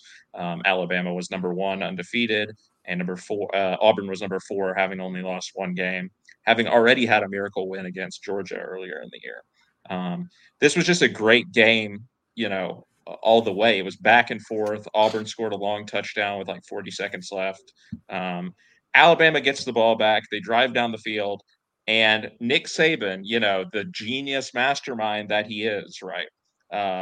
For once, he out-masterminds himself, right? Because an Alabama player goes out of bounds just inside Auburn territory. The clock runs out. We're going to go to overtime. And Nick Saban says, no. He stamps his feet. He does what Nick Saban does, demands that they, replay this because there's 1 second left on the clock. They do. They say, okay, there's 1 second. He decides to bring out his kicker for a 57-yard field goal. We know the deal with Alabama kickers. This is kind of where it started. But Chris Davis obviously catches the kick in the back of the end zone, goes all the way. I mean, again, another moment with an insane call. The Auburn announcer, sadly, he's passed away now, the radio announcer, but he had a great call. And I just remember I watched it live. I was with my parents. We were like, it was one of those, like, you're just silent. Like, you can't believe what happened. And it was around the time too, like, I know like Twitter and everything was around, but like, I feel like it was when I started paying attention to it. And I can just remember standing there as he's running it back thinking, Twitter is going to burn to the ground like after this happens. Like, this is one of the craziest things ever in that big of a game for something like this to happen. And nothing will compare to the shot of Nick Saban's face after it happens. Like, you have never seen a person more dead inside because he realizes that he basically lost his team the game there, right? It wasn't his kicker's fault. It was a freaking 57-yard field goal, and he's a college kicker by, demanding that 1 second get put back on the clock. That cost Alabama the chance at the national championship. And then I think this was the year that they end up getting destroyed by Ohio State as well in the Sugar Bowl. But I could have my years mixed up on that. But anyway, Auburn ends up winning the national championship or going to the national championship and losing to FSU. But yeah, it was a huge game and obviously one of the most insane moments. He ran the missed field goal back. He ran it back 109 yards. They're not going to keep him off the field tonight. Rest in peace, Rod Bramblett. Legitimately the greatest radio call of any sports moment ever in my mind. I think back on that as much like what you, Scott, like thinking about it in the context of football Twitter. Like, this was my introduction to college football Twitter. I was sitting in my basement, like literally steps from where I was right now, and I like ran around my basement 2 or 3 times when it happened. Alabama at that point had won 3 of the last 4 national championships. They were the juggernaut, and Gus Malzahn just pulled something out of his hat. The Nick Marshall touchdown to Sammy Coates to tie the game before this whole sequence was wild. You spoke briefly about the week before, arguably an even more insane play. Like the Nick Marshall to Ricardo Lewis touchdown, the miracle of Jordan Hare. It's like everything about it is quintessential college football because none of it makes any sense. It's the Iron Bowl. It's rivalries are what the sport is about, and to have that moment come in that game following the Georgia Auburn game, with realistically it was a semifinal for the national championship at that point, and like Mizzou could have squeaked in, but whatever. But like that's just there's no other moment, and it really kick-started my introduction to college football internet and my true love and appreciation for the sport. I will just say I remember sitting there on the with my buddies, and when I saw the field goal unit go out, I'm like, oh, what the fuck are you doing? And they're like, what, you gotta try? I'm like, no, you don't gotta try. This is the Iron Bowl. Anything is going to, something is going to break here. You don't risk it. It's not like I don't trust NFL kickers sometimes with 57-yard field goals, and you're going to trust it. Crazy moment. I saw it go into his hand, and I was just like, it's the same moment. No offense, Brooklyn, I don't want to crush your dreams here, but it's like the Eagles Giants where just don't the crumble. Everything is in the air. Everything is working towards that. You just know something's going wrong here. And when it just happens, and I saw the run, and it wasn't like a hook and flip flat. It was just gone. Great, one of the greatest moments. I still getting into college football at the time, not loving everything, not watching week to week, but that was just but knowing the Iron Bowl, knowing how those two, and the kick, he should take none of the blame. He kicked as hard as he could. He should have been put in the spot. They should have went to the overtime. They should have went to the things. At that time, you're saying you're Alabama. You trust your team. Trust your team. They were the better team, probably. Go into overtime and see what happens. And what's wild? That kick's good from 54. He kicked the piss out of that ball. It was on target, and then it just crazy. Yeah. Did you guys think about this at all? I did not know. I never. This completely. Oh, it's NCAA. I hate that. It is NCAA. I mean, it's pretty great. Like Scott sold it beautifully. The Alabama kind of collapsing at the absolute last moment because of a 4,000 IQ play that they tried to make. But yeah, I might actually have more fun watching CFL than I do any college football game. If he missed the goal, he might have even gotten a point if he was playing in the CFL. People in Canada don't even like the CFL. Lord, don't lie to yourself. I can't remember the last CFL game I went. This moment was on my short list as well. It was on my list for a little bit and just kept moving. But Brooklyn, this is for you. Deshaun Jackson. Not an Eagles fan. Right, you're an Eagles fan. I'm not an Eagles fan. I'm a Redskins fan, but I went to Cal. So Deshaun, always my man. His jersey is my Redskins jersey. Hey, if you're a punter and you're up by a lot, don't punt to the fast guy. Punt it out of bounds. It's kind of the rule. I want to correct myself. Go ahead. It was Oklahoma that beat Alabama that year in the Sugar Bowl. Because that was the game where Brent Musburger perved out on AJ McCarron's girlfriend. But anyway, I thought that was the national title game the year before against Notre Dame because nothing was Was happening. it? Okay. Well, anyway, they did lose to Oklahoma that year. Coming to multiplex, Scott remembers college football playoffs. Let's remember some games. Yeah. We're gonna live watch them on call. What's that moment called? There's a name that's associated with the Eagles and Giants collapse. What is it? Does anybody know? I don't know. I would just call it the run back for Deshaun's run back. There's something that happens because they were down so much in the amount of comeback. But okay, where are we at? Are we on three? Shut up, Michael. Three is Brooklyn. All right, yeah. So the number 3 is a skip from earlier. It is the immaculate interception. So I'm kind of concerned now because I thought this was called the immaculate interception. Maybe it isn't, but it's James Harrison's extra long touchdown, the fucking pick six. I remember watching this live. It's crazy. Like the interception itself is crazy, but then he fucking runs and almost gets tackled. And he almost loses it, and they're sitting in the replay booth, and they're like, "Is it a touchdown? Is it not?" And then he gets a touchdown, and it's just great. I love watching not fat people, but like people that shouldn't be running backs go distance. Just a crazy moment that kind of kicked off like an incredible game. Nonetheless, I've never heard deferred as the immaculate interception. People try. There's two immaculate plays in Steeler history. It's the immaculate reception and then the immaculate redemption, which is the tackle Ben makes against the Colts in 05 and 06. Those are the only two immaculate. I even Googled the immaculate reception. And I was like, Brooklyn's picking the 70s interception. Like, what are we doing here? And then it wasn't that. It wasn't that. Or the receiver. Sure, you're good. Calling James Harrison fat is like no. The shit I've seen that man doing on Twitter, like lifting more weight than humanly possible. Like, come on. But like, say it to his face. Say it to his face. Brooklyn, good luck.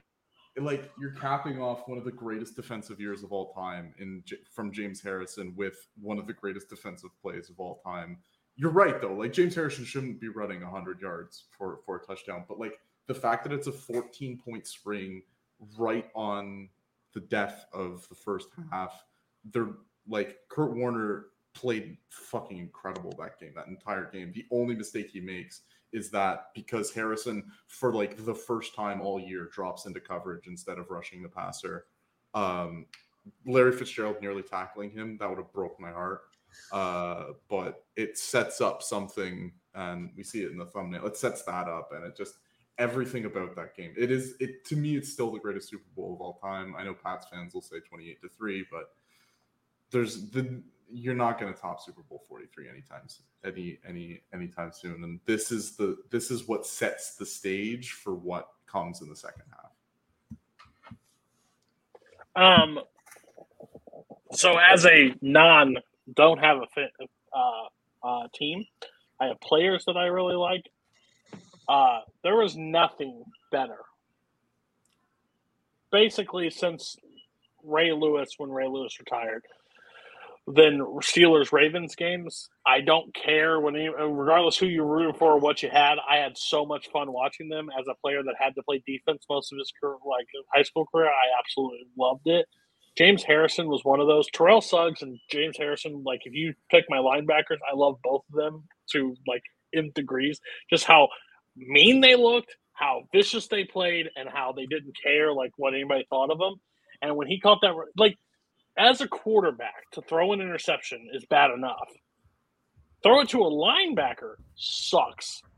But to have the linebacker then take you to the house when you play a perfect game and looking back on it, if I don't throw that pass, if I chuck it to the ground, if I hold on to it, and anything happens, it's a better scenario than that that's a 1 in a million play. I don't think you could run that same play numerous times. I don't think he gets that far that many times. I just don't. It's crazy. And in the Super Bowl, to have James Harrison do it too, you know, as a defensive player, touchdowns don't come that often, and when he does it, it's an amazing play. 3, I'm proud of. I'm surprised he didn't have it higher, honestly, as a Steelers fan. Still 4. I give you credit. Yeah. But great play, Scott and Rue. Yeah, it's hard to imagine. It's hard to imagine like a more momentum killing play that you could possibly have for a team than what happens to the Cardinals here. Like the right before the half, they are like in the red zone. They are trying to put points on the board right before the half. And, you know, the exact worst thing happened, which is you think you're going to score, go into the locker room, having just put points on the board, and you get a touchdown scored against you in the most improbable of circumstances. So yeah, it's, you know, an insane moment, and obviously watching him like on oxygen on the sidelines afterwards is pretty amazing too. But I think 3 is probably a little high, but again, you know, I understand from at least for Patrick's perspective as a Steelers fan. But yeah, it's a great moment. Just wouldn't have made my list, obviously. This was another one that I also put on my short list and thought about putting on here. My favorite thing was when I was watching it live, and as many times as I thought he was going to go down, and he did not go down. And it's like, oh shit! And then the replay after, like, give the man the touchdown, please. After all that, give him the touchdown. It was a beautiful sight to see.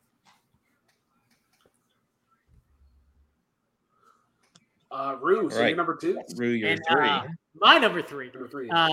So for me, my number 3, there were a couple of moments of historical sports moments that I was considering putting on the list. And the one I ended up with the one that I just have burned into my brain for forever. And it's Tommy Smith and John Carlos at the Olympics. Fist raised, black gloves. The bad thing is I don't even know what the fucking race is. And I should. I don't think I know either. And it's crazy. I want to say it's either the 1 or the 200 meter. I can't remember. I feel like it's the 2, and if it's not the 2, it's the 4. But still, just the fact that they did that, the fact that they'd have to give up their medals afterwards for doing that, it's one of the most important moments in sports history, in U.S. history. Period. It's just a beautiful image. And it's one that thank you, Paul, 200 meters. And it's one that it goes hand in hand with not only just sports history, but civil rights history. And I knew if I put a bunch of historical moments on there, I'd be bullshitting myself. But this was the one where I was like, it's really important. And I love the photo. And it's just a great image to see. So that's why I have it on here. Yeah, I mean, I've seen the image so many times. Definitely not around for it, but during that time, I can definitely tell you what I imagine what that meant for people at the time, for sure. Especially seeing the moment go down. So I have zero problems with it being that 2 on your list. Makes sense. It's just hard when it doesn't. I just don't remember it because I wasn't there. So, but yeah, fair enough. Anybody else? I know Scott came in and said he didn't include anything that he wasn't alive for, but everybody know this moment. Talk about this moment a little bit. Yeah, I know the moment. I agree with, or not agree with Scott, but I was also the same route. I prefaced my list for things that I experienced. But yeah, a moment that will always be talked about. Because and just super important and kind of a big FU to the Olympics. These medals aren't important right now. There are bigger issues.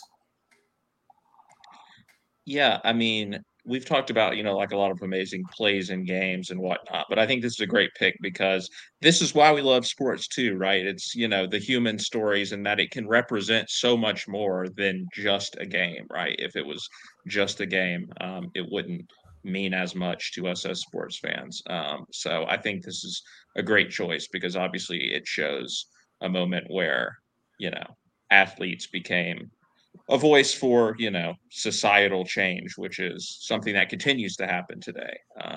And it was, very important that what they said be said at the time that it was said. 100%. I feel woefully underqualified even coming in to try and discuss anything about this, but I'll echo everything that was said about it. It's so vital and it's iconic. Yeah, absolutely. Okay. What is your 3, Patrick? Going back to Brooklyn's 5, the 1-1 count from Dyson, Batista with a drive, deep left field, no doubt about it. Funny story. I listened to this on the radio. I didn't see it. I didn't actually see it live because it was the same day as a Raptors preseason game in Ottawa that I had tickets to. And the 7th, I know, it's so dumb. I was 17, 18, it's because the 7th inning took so long, right? That 7th inning took 45 minutes in and of itself. And so I was just I was trying to stay there. And then my dad was just insisting that we go. We're constantly fighting. But we were in the parking lot just outside Scotiabank Place at the time. And we hear the call on the radio. And my dad just starts honking the horn mad because we've just lost our minds. I didn't pay attention to anything that was going on during that basketball game, the first half of that basketball game, because I was just on my phone constantly refreshing, trying to see what the score was in Jays Rangers. And I hate that I didn't see that live. But even hearing the radio call, which the only thing I remember from that is just the cheering and the whole inning is a blight on Toronto sports fans. Because like the shit happens after it wasn't Russ. Was it Russ? Like Rafael Odor. No, not Odor. The throw. Who was the catcher? Who was the catcher? Was it for the Honor? Texas? No, for us. Oh, for us, Russell Martin. It was Russ. Okay. Yeah. Okay. Yeah. I was gonna get. Yeah. Because when Russ throws it and it goes off of the bat, Rangers batter, it's fucking and, like, ridiculous. Everyone's fucking like losing their minds. Toronto fans are throwing shit on the field. Like and you have the whole team trying to come out there and stop everything. But then the absolute roar, one of the loudest roars I've ever heard in my life, especially on the radio where the announcer just completely drowned out. It's absolutely iconic. I watch that moment at least once a month, I think. It's fucking great. Talking about your entire seventh inning. Yeah, so I had this at 5. The entire, like, it's madness. Cody and I used to be in chat rooms talking about, I used to think baseball is fucking like awful sport to watch because it can be boring. But this is one of the instances where that doesn't apply. The fucking, like, when Russell is throwing it back and it hits the bat, and it's like, it's such a fucking bullshit thing. But then Rafael Odor walks in and there's like he became a villain in that moment. So like the fight afterwards, like the next year, kind of makes sense. Then like after that, like Elvis Andrus committing 3 errors as like to keep that rally alive. And then the bat flip pretty well. I was watching this at a friend's place. My friend had on the Jose Bautista jersey, and like we just went nuts. It was great. But yeah, just a slew of things happening. That you just, like, you couldn't even write this. My initial pitch to people who haven't seen this before: imagine if Coho and Boatman were forced to write a baseball movie, but they just lost to Fuck You Lucas off of a challenge. So there needed to be something like technical in there for us to like lose, just for us to come back and have that feel good win. I mean, you can say technical all you want. He threw the ball, hit the bat, but you shouldn't have the, like, your bat. Like that's there's ignorance and then there's doing shit like that. There's ignorance and bliss. So I don't hate the Jays as, like, I rank them in the order of Yankees, Rays, Jays, Orioles. Basically, you guys have not been relevant for a long time, and you're never going to win a championship right now. Like, I just think your young talent's just going to. Boba shit. Canada's literally leading 5 of the All-Stars right now. America needs to stand up and say fuck Toronto, because you've got one team to vote for the Jose player. It's so stupid. Boba Shett shouldn't even sniff the All-Star game. He's not good at all. Yeah, but what I will say, vote the guy from Cleveland, by the way. Great season. Gonna totally miss it, but he's having a fantastic season. Anyway.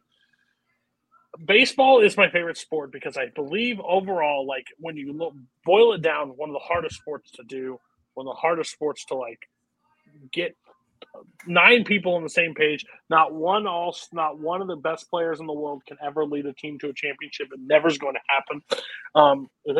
And basically, the Rangers had a comedy of errors.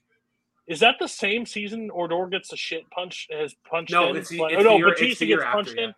The year after, okay. Yeah, because it was in April, I think. But it's brewing in this series. The series is very tense. Of the season is a lot of cheap shots, a lot of just hard slides, a lot of like griping back and forth with each other.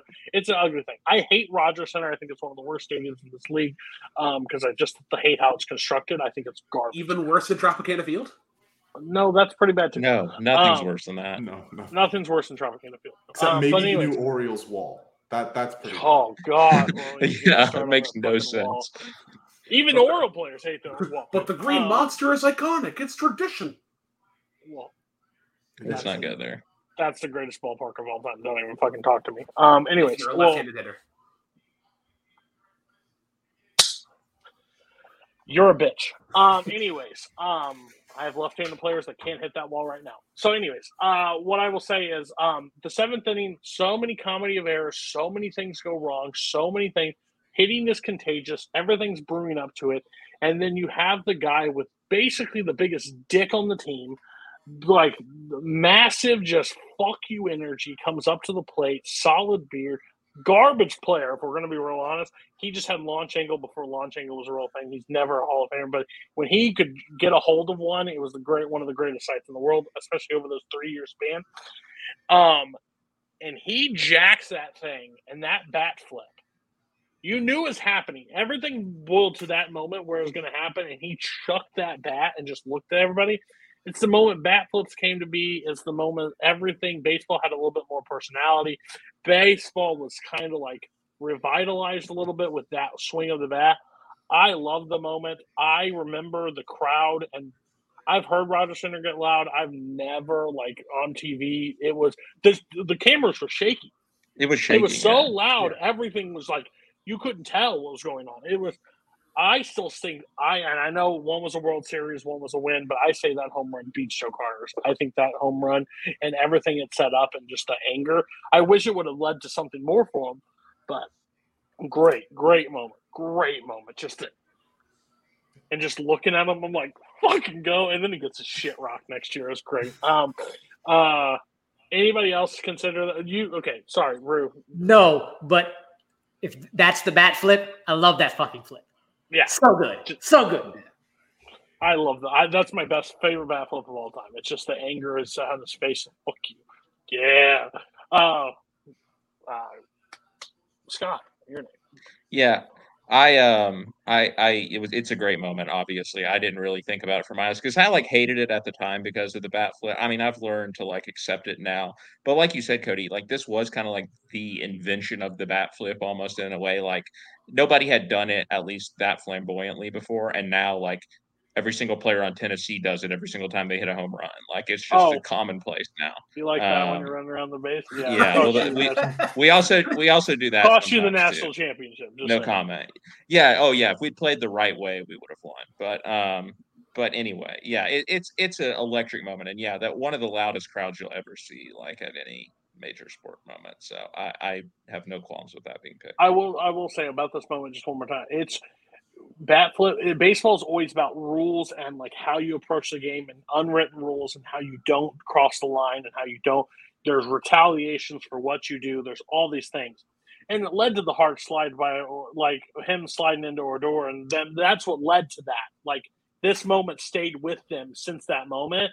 But when he chucked the bat, that was when the rule book got torn down the middle, and you're like, okay, shit's gonna happen next year when they battled, and it was lightning. It's the same reason when the Mets and the Dodgers, right? Is that Chase Utley slide? Yeah. That still carries weight to this day about it. You just don't fucking do it. Yeah. So great choice. And one last thing. The thing that makes it even better, the Jays were down 0-2 in the series. And to come back, win 2 games in Texas, and then come back and do that. Because R.A. Dickey pitched a gem in Texas the night before. It just lit the spark that you needed at that point. And momentum is everything in baseball. Okay, what's Scott? Yep. What's your my 3 is Michael Phelps winning 8 gold medals in 2008. That's a long moment, buddy. Hey, he only won his 8th gold medal one time. That's a moment right there. And that was the record, right? He broke the record then when he got the 8th gold medal. But yeah, I mean, one of the most impressive individual, if not the most impressive individual achievements ever. I love the Summer Olympics, and I love swimming the most of any of the Summer Olympic sports, probably. I think it's really exciting. There's always interesting stories, it feels like, going on in practically every single race. That NBC, they'll come on and tell about, oh, here's this person in lane 4, and there's this great story where it's what the Olympics is all about. I love Michael Phelps too. I think, he's a incredible athlete, great guy. Also, it seems like it's hilarious in retrospect that people tried to cancel him for smoking weed, given what the things that people are canceled for nowadays. But anyway, sidebar.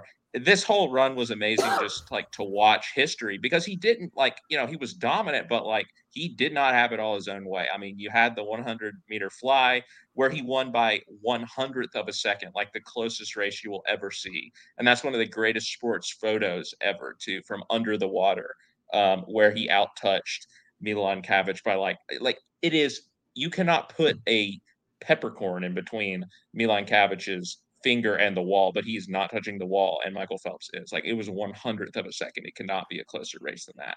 And then the one that Paul mentions, the 4x100 relay, when Jason Lezak swimming the anchor leg, just absolutely comes out of nowhere. He had to close so much distance in the last 50 meters, and he does it. And, that shot of Michael Phelps just going insane there. It shows how much it meant to him to try and get the record. So it was awesome, an awesome individual moment. And, also with swimming, like Dan Hicks and Rowdy Gaines, who always do the swimming for NBC, are some of the best commentators, I think, and they made all the moments more exciting. So, this is one that will probably never be topped. It's an incredible individual achievement, like I said. Is this the Olympics where France talks shit and they will lose? Yeah, that was in the relay when Lezak ran down France. Yeah. I think it's just the most impressive. I'll be quick on this one, but I think it's the most impressive that he had to rely on other people as well to earn his goal, all of them, and everything fell into place for him. Yeah, I still remember the French talk shit, and they just and Phelps just his massive hands and limbs just screaming. I bet Canada doesn't know what that feels like, but we remember 8 gold medals. It was a great time. What? I just Paul's comment. Dan Hicks is great on golf too. He doesn't just do swimming. So yeah.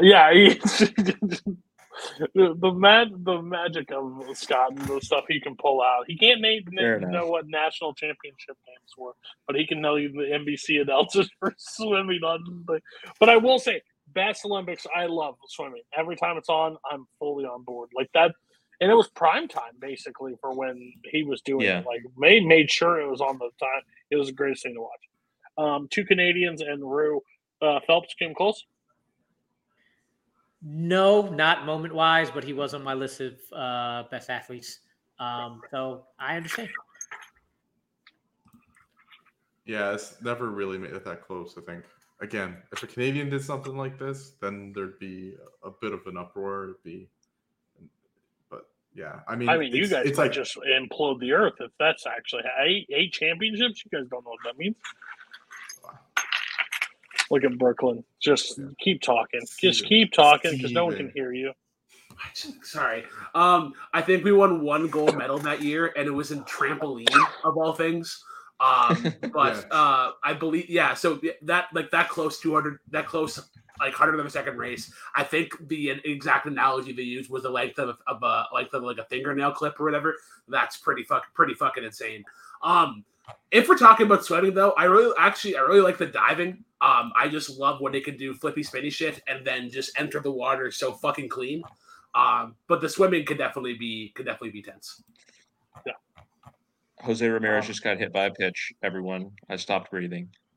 By the way, he needs to wear a mic more often, by the way, Jose Ramirez. Yeah, he's hilarious. Not as good as me. Brooklyn, what's your 2? All right, staying with the Olympics. Sidney Crosby, the golden goal. So, part of... You thought you were going to win. Oh, absolutely. Absolutely I'm winning. Part of being a Canadian, or part of the Canadian culture, is how much you are un-American. Like we pride ourselves in being not America because there's a lot of things that you guys don't do. A lot of things that you guys don't do that you should be doing. But the fact that we beat you guys in overtime on our home soil, and it's just such a great moment. I was watching this at home with my dad and his friend. It's a great call by Chris Cuthbert. It was a stacked year. or a stacked team. Even the goalie, like Ryan Miller for the States, he was doing quite well in Buffalo and probably the best player on that team. But just a great moment to cap off the Olympics. This was like the tail end of that run. I prefer the Winter Olympics over the summer. I know that's a bit of a yikes take, but winter countries I don't think it should be a bad thing that winter countries can be celebrated for their sports like skiing, bobsledding. There's so many great things that can be done in this time frame. But hockey is just one of them, and it's always competitive. And there's always just been a heated rivalry with the States. So anytime we get to beat you guys is just an extra layer of fondant on the great cake that is the gold medal. This is your turf. We should lose. Like, aren't you born and put a hockey stick in hand? What But you guys think you're great at everything. We are. Not hockey. We're the greatest country in the world. Sorry, I hate to tell you. We're last in a lot Jeff of Daniels education would disagree. things. We're last in a lot of educational things, but in sports, we have a great track record in being good in a lot of things. Hey, Patrick, when's the last time you had to pay to go to the hospital? We're doing Win Butler up here. Listen, I have friends in Canada. They have to come across the border sometimes to get surgery because you guys take too damn long. Anyways, on that note, I will state I don't give a shit. At all. You won this. Congratulations. You should. You were tied in hockey to the United States with the best Canadian hockey players. That should be a disappointment for you. You shouldn't have had to go to OT. You should have won in regulation, but you couldn't get the job done. So he wins with 2 minutes left in overtime? Please. That's not impressive. Or were they on their? Were they just a little down? Were they just not as good as us? Oh no, because we were pretty much equal to you up till 2 minutes left in the OT. We almost what? How would this have ranked if we would have beat you in that? How stupid would that have been? That actually though that kind of happened though. There's in the World Juniors in I think it was 2005 or 2006. I'm not doing this. I'm not doing this. I'm not doing this. You guys beat us juniors? in a big collapse. I'm not doing this. I'm not doing I'm this. going to kind of agree with Coho right now because UND is supplying essentially the entirety of the Ottawa Senators prospect pool. Exactly! University of North Dakota is the reason hockey is even good in Canada. Well, no, don't say it's good. No. The Ottawa Senators stink, but that's our entire prospect pool, so I can't say anything bad. Is Bobby Ryan still your best player? No, he retired multiple years ago. Oh shit. Okay, yeah, I'm not even sure who your best player is. That's like USA looking towards soccer and hopes for World Cup at times. I'm just guys, we probably shouldn't win that. We shouldn't. If we do, it's cool, but it's not happening. The women's team won or something. We won. See, we're winning stuff we shouldn't win in. Sucks to suck. I don't know what to tell you. When's Canada's last NBA world champion? The Raptors. The Raptors beat the Warriors. Whoa! Not that. That doesn't count. That doesn't count. Injuries? Oh, please, doesn't count at all. Oh, do we want to play that game? Yes, we do. Every NBA championship, every championship has an asterisk next to it. No, some are bigger than others, but every championship has an asterisk next to it. Anybody else have the golden goal? The Canadian didn't even have the golden goal. So what the hell was this? I considered it. I considered it for the back half of my list. It is an iconic moment, but I will. What about the goal that happened in the Junior Olympics? How did that rank? Oh, there's a problem with Canada where the biggest sporting event of the year is the Junior Hockey Championships that takes place over Christmas. It is insane how much value is placed on. Is that a real thing? Yes, it is. Brooklyn's really under Brooklyn's 20 looking hockey championship. Brooklyn's looking really nervous right now. Is one of the greatest traditions ever. I'm guessing we know what Brooklyn's number one is. Canada's celebration for Christmas. Yeah. Junior hockey. Junior hockey, it is the biggest thing. It doesn't make any sense that we place the entire hopes of a nation on a bunch of 18 and 19-year-olds to win a hockey tournament and get disappointed a lot because Hockey Canada is a mess. Didn't you guys just talk about March Madness, though, and, like, college football? Like, isn't that the exact same thing? Not 18-19, no. Let's move on. Well, because they'll go to play NBA and NFL, which are actually sports that people care about. You guys went on strike for 2 years, and owners were losing money, so they had to bring back a league that people really didn't care about. Baseball can't talk. You guys are lucky. Like, baseball's lucky that they had a season. Why? We have the highest contracts. Baseball's on strike because Rob Manfred. We pay people $40 million a year. What's your number 2? As long as they've been in the league. What's your 2, Rue? What's your 2? My 2 is Ray Allen's 3 versus the Spurs. Talk about a fucking heartbreak.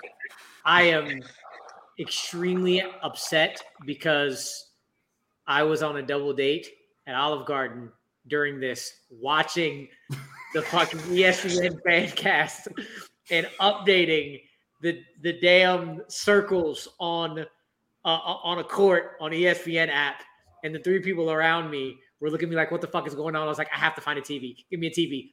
Show me a TV. I don't think I've watched a highlight of something for more consecutive days, especially because I missed that shit live, than after this one. By far, some of the most clutch plays in NBA history. Bosch's rebound for one. Yes, LeBron missed the 3, but he hit the 3 like 5 seconds beforehand to get it to 3 points before that. Kawhi had to miss a free throw for this to even be a thing. Bosch gets the rebound, and the fact that Ray Allen had the wherewithal to fucking step back, dribble in his face, one of the smoothest 3-point shots I've ever seen in my life. It is, and it's against the Spurs, who I also fucking despise. Not as much as everybody else. It's a respectful despise because they're the team that stopped me from getting the Knicks getting a championship during that 99 season. I respectfully hate them. But it's a beautiful play. Ray Allen, the fact that Ray Allen did it is better than LeBron, I guess. But that shit is the most heartbreaking and exciting and most, oh my gosh, that shit just happened moments in NBA history. It's called fucking heartbreak. I love the Spurs. Like, I don't have a fan base in that because I just decided I can't have more than a fan base of baseball because I think my wife would leave me because I'm just too passionate about the Red Sox overall. So if I had 2 big fandoms, but I loved like that era of Tim Duncan, Parker, and Ginobili, like that setup. I wanted them to win so bad because obviously Thank you, Michael. That's a big hole living out there. Big hole in San Antonio. I'm like, he just fixed the damn AC. If you've never watched his rant on San Antonio, the montage, it's my favorite thing. Thank you for bringing it out there. You got to weigh them twice. But that 3 killed me because the next year is when they demolished the hit. And just how fluid that team was with just like distributing and just going. Like, I've never rooted for Boris Diosmo. But yeah, that 3 was just a heartbreaker. Just a heartbreaker because I didn't want LeBron to have another title, and when he does it, and I'm just like, oh. And yeah, why was Tim Duncan not on the floor? Still one of the most confusing moves ever at that point. But yeah, great choice. Anybody else close to having this? No, Cody, you and I are on the same page about the NBA and LeBron stuff. Yeah, it's I'm not a fan, so that's why it didn't come close to my list. Like, because I obviously didn't want the Heat to win one with like the big 3 and all. Like, them losing to the Mavericks was like one of the funniest things ever to me. Like Dirk just taking over. But I mean, I think we knew eventually they were going to get one, even against a team like the Spurs. But yeah, I hated seeing it happen this way. It's the best Mike Breen bang of all time, but like I couldn't put it anywhere near my list because, like, again, I'm on the same page there. Hate LeBron, hated that Heat team so much. Yeah, it's an all-time just wild play, but it was never going to come anywhere near my time. Mike Green is a GOAT commentator, period. Him and Walt Frazier as the homers for Knicks commentary, best duo of all time. So now it's I don't think of this play initially like Ray Allen is probably my favorite player on that big trio, and that's saying something because with Chris Bosh coming from Toronto. I'm just kind of surprised now. Nobody has Tracy McGrady getting like 12 points in 9 seconds. Like I could insignificant game. Yeah, 13. It's still an impressive feat as an athlete. It's too close to Reggie's 8 in 3 seconds. I don't have Fernando Tatis's 2 grand slams either. Like those are things that are that isn't even the best home run from a San Diego Padre. Daniel Camarena hitting a grand slam off of Max Scherzer. That's not what I was talking about at all. I was talking about his dad. But I'm saying, like, that's my thing. Games that don't matter, those are cool moments, but they fall to the wayside sometimes over bigger games. Yeah. Patrick, you're 2, I think.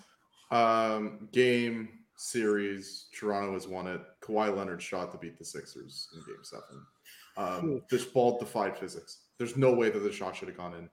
He was double teamed by Ben Simmons and Joel Embiid, shook off Simmons, had to shoot over Embiid, and I don't know how the ball fell. Like it to this day, it mystifies me how that ball went in, but it did, and the Raptors won a championship because of it.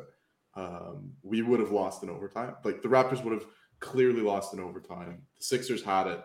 Kawhi went something like 16 of 38 from the field, and just like sheer will brought that team the series in that game.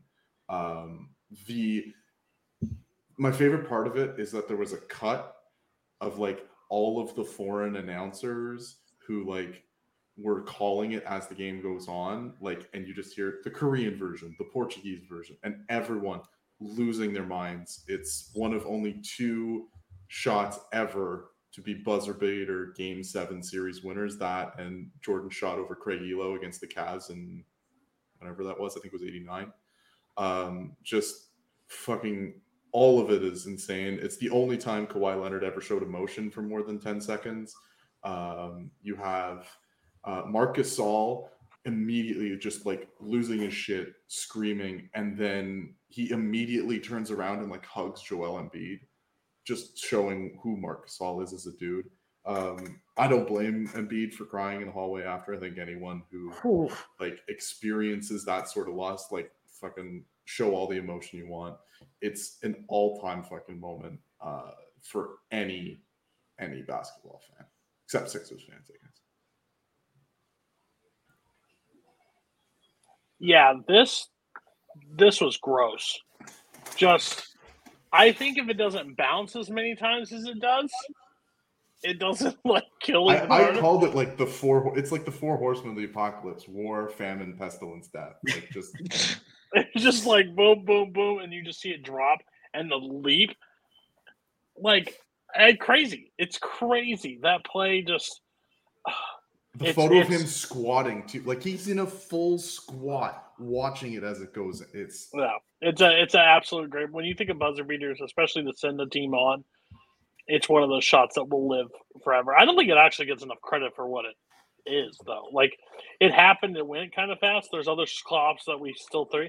I think it's still in the level. I understand it one's the finals, but that Ray Allen three, I still consider that shot just as good. Like, it just maybe the magnitude what it was to send the team possible. So, anybody else have this close? This was on this was in my short list.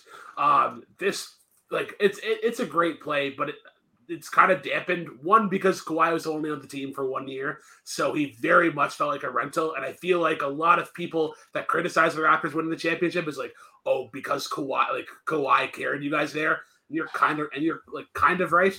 And then all the bounces there, there's like an underlying sense of like it was just too lucky for our own good. Yeah. My favorite thing is the pictures of all the close-ups of Embiid's face, Simmons' face, and Kawhi squatting. It's hilarious. And I saw that clip of all the foreign announcements. It's just again, seeing it again and again and again and again. It was a crazy ass shot. I'm just not that big of an NBA fan, or else this probably would have registered more for me. I do remember watching it with my brother, who's a Sixers fan, and it was one of those things where you just like you can't say. I said nothing. I just sat there and stared straight ahead. It was like when I watched the Villanova shot with several UNC fans. Like as soon as the shot went in, I just got up and was like, all right, well, I'm going to bed because there's just no other way to respond to that. And it was kind of the same way with this. But yeah, again, from a Raptors fan, of course, like this has got to be in the top tier for you. All right. Scott, you're two. I'm going to lose because of my top two picks. And you know what? I'm fine with it. Number 2, I have Tiger Woods winning the 2008 U.S. Open. I mean, I don't know if anybody else is in really like clear company to win this episode. So you don't count your chips. That's true. Go ahead. I could still beat Brooklyn, I think. But yeah, this is the greatest golf tournament definitely that I've ever watched. And this was, I mean, so much went into this, right? Tiger had one knee basically. Like the entire time he hit, every single shot that he hit, he would like bend over. And like the entire weekend, all 4 rounds, you could hear him like in audible pain, like anytime he hit a significant shot. The fact that he kept going is, and even just finished the tournament is one thing. And then, the fact that he played like maybe one of his greatest tournaments ever and wins after playing an additional 19 holes on that Monday, because the US Open does an 18-hole playoff if you're tied after 4 rounds, and even still they were tied, so they had to play another playoff hole, is incredible. Yes, Jake mentions Rocco Mediate, who of course is part of it. He's like this old journeyman golfer who was like in his mid 40s, had never really had any sort of high finish in a major. And he was like, dominating, well, not dominating, but he's leading on the final day, right? He's the leader in the clubhouse. But Tiger's right there the whole time. First of all, at the end of round 3, he had 2 back-to-back eagles. One of them was a chip that he hit from the bunker that like, if it had not hit the flagstick and dropped in, it would still be rolling probably because of how hard he hit it. But then, he was still right there on the last day, and you knew that he wasn't going to go away, and he ends up with like an 18-foot putt on the 18th green to send it to that playoff. And I just want to point out, Dan Hicks is the swimming commentator, was on the call for this, and Tiger hits the putt and he goes, "Expect anything different?" which is a great call. And also it's, one of the great Tiger fist pumps in the red shirt. It's just like the iconic image of Tiger. Sends it to the playoff, and Rocco, he was in the clubhouse watching, and there's this like footage of him. He's like, "I knew he would make it." Everyone knew he would make it, but still, it's amazing to see. And then Tiger again, still just like in so much pain, comes through on the next day, guts it out through 19 holes, and beats Rocco. And yeah, I mean, he had his Masters win, a few years ago to like sort of cap things off, but like this was really like the last time I think we saw Tiger at his peak, really. And it was, a hell of a way to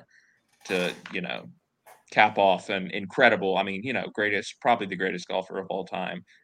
He's had so many iconic moments through his career, but like for me, this is the one I will always remember. It's the moment that I think is a counter to anyone who says golf is not exciting, because you were just hanging on every single shot.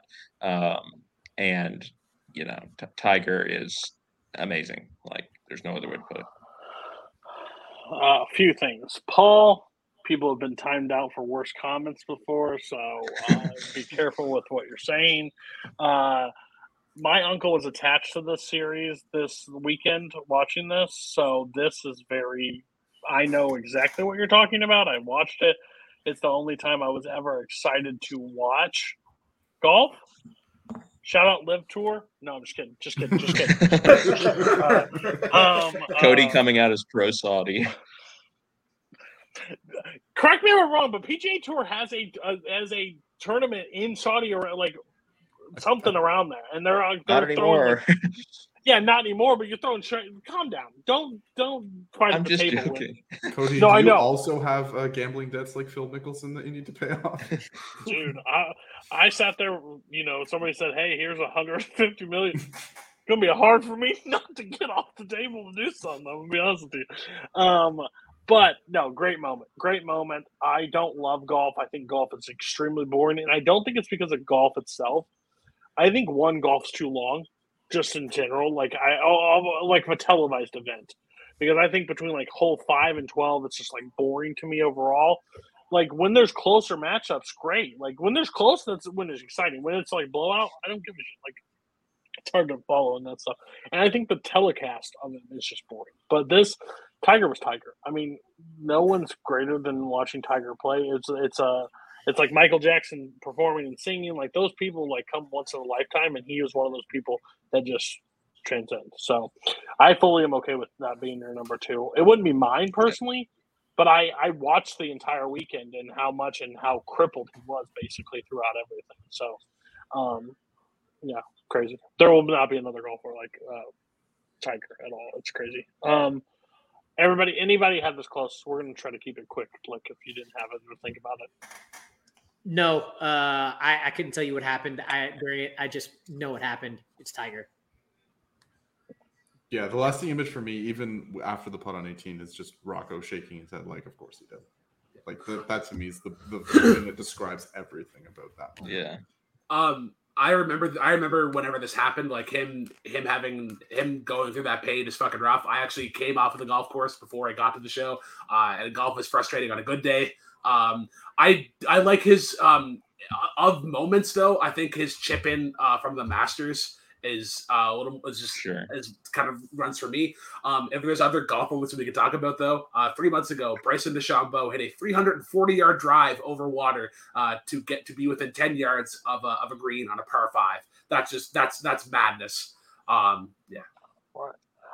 It'll be great. What does that mean? It'll be great on the live tour. I do love there's a clip something Darius Rucker plays golf with Tiger apparently, and they bet him $10,000. He said, "I'm going to beat you one day," and Tiger goes, "Sure, not on your best day you could beat me." He's like, "I'll give you $1 million. You beat me on this last hole, it's par 3." And Tiger had one of his worst holes and still chipped out or whatever, and then looked at him and goes, "Bitch, I told you you'd never beat me." It's just like how Tiger is. Like, it's just so perfectly. He's like, not even on your best day you can beat me. It's great. And I will say, golf is the one sport, like, I think I said this, the pros versus, like, the second, like, tier is the massive gap. You're not even close. Like, it is one of the most skilled things you can do and be good at. If I was great, I'd be hustling everybody. It would be the greatest day of my life. Okay, we're on ones. For your curling championship go ahead, Berkman. Yeah. All right. Quick honorable mention. It's another UFC moment. Derek Lewis, my balls was hot. But number 1, Joanna versus Weili, number 1 at UFC 257. Yeah. Forget. Whatever.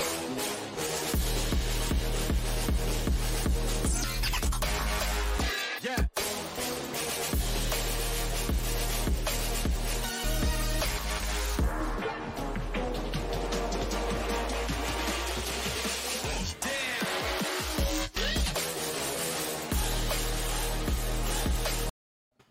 Yeah. Oh, I'm surprised you guys showed the hemoglobin. Okay. Oh man, that's fucking rough.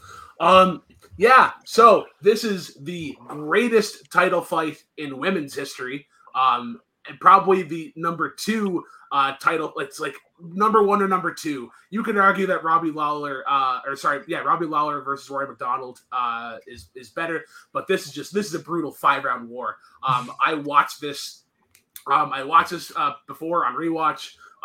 It was great. Like it has a build up. The late punches in round 1 kind of set up a bit of drama. Round 3 is when things get dialed up. Joanna gets a big bump on her forehead, and it just grows and grows and grows. This fight should have arguably been stopped in the 4th round, but they still keep fucking fighting. I'm not going to spoil this one because I think even for Rue and Scott, like, please go watch this match, because you could like there's arguments for either side. Like, they had a rematch recently, which was great as a Wei Lee fan. Spinning, I will spoil that one, a spinning back fist knockout, and Joanna just falls flat. But yeah, like, women's strawweight is so interesting because they're so light. So like when you have that minute rest in between, they're fresh. Like when you go into that 5th round, they still have that same energy that they were carrying into them for the first round. And just the amount of damage that is done between those two. Like, those two fighters both lost years off of their lives, especially with like how Wei Lee went into her title fight with Rose coming on, and then just getting battered in the first round. This kind of like a shell of herself. But yeah, please go watch this fight. Because I think it's the reason that it's like women, because people are like, yeah, women shouldn't headline the main event. Like, if there's a higher weight class, it's one of the bullshit things of combat sports that I hate. And it sucks because right after this fight is arguably one of the worst title fights in UFC history, where Israel Adesanya and Yoel Romero just dance around for 25 minutes and they throw like maybe a dozen punches. I'll rate you a Rose. Whatever that last fight was, that was garbage. That fight was literally the most boring thing I've ever watched in my life. Yeah, I will get you. I mean, I give it to her basically. Literally, you just. Sometimes when it's close, you go by damage and you just see the one, and it's pretty hard to say the other one had a shot, even if it was close. One's got a 10 head at the end of the day. Like, she looks like Frankenstein's monster. Like, it's bad. She got beat the fuck, and it's great. It's a great fight. I like the fight. I don't know if it'd be my number one. I enjoyed the fight a lot. I think there's other UFC fights that I enjoyed probably more. Michael Chandler with a straight punt up the middle. Yeah, I knew that was going to be a big moment for you. Like, that's going to be memed for history. I mean, yeah, I went to high school with a guy. Like, that's the greatest moment of my life. Like, watching that punt kick. Anybody else, real quick, close on this? I don't know if there's two fighter fan, but I know Patrick. Yeah, this is a fucking wild fight. It's even more wild because it was like the last thing that happened before the pandemic started. Like, realistically, I'm surprised Joanna didn't become the galaxy brain meme after that fight. Like, that's how like protruding the hemoglobin was on her head. It was absolutely nuts. Joanna's like my second favorite female fighter of all time, behind Valentina. Just like the strike, like her pure striking ability earlier in her career, like unparalleled, except by Valentina. But yeah, this fucking wild fight. Go watch it. It's fucking insane. Okay. Brutal. Rue, what's your two? My one. Oh, one, yeah. My one is Jimmy V is looking for a hug. Wittenberg. Oh, it's a long ways. They won it! On the dunk! This moment is just, it's everything we love about sports. Not only is it a ridiculous play to win the game, but it's really the run after, because you have the whole story of Jimmy V's fight with cancer. You have a Cinderella story of NC State beating, I think, Hakeem's Houston team. And that literally is the feeling you have when sports goes your way.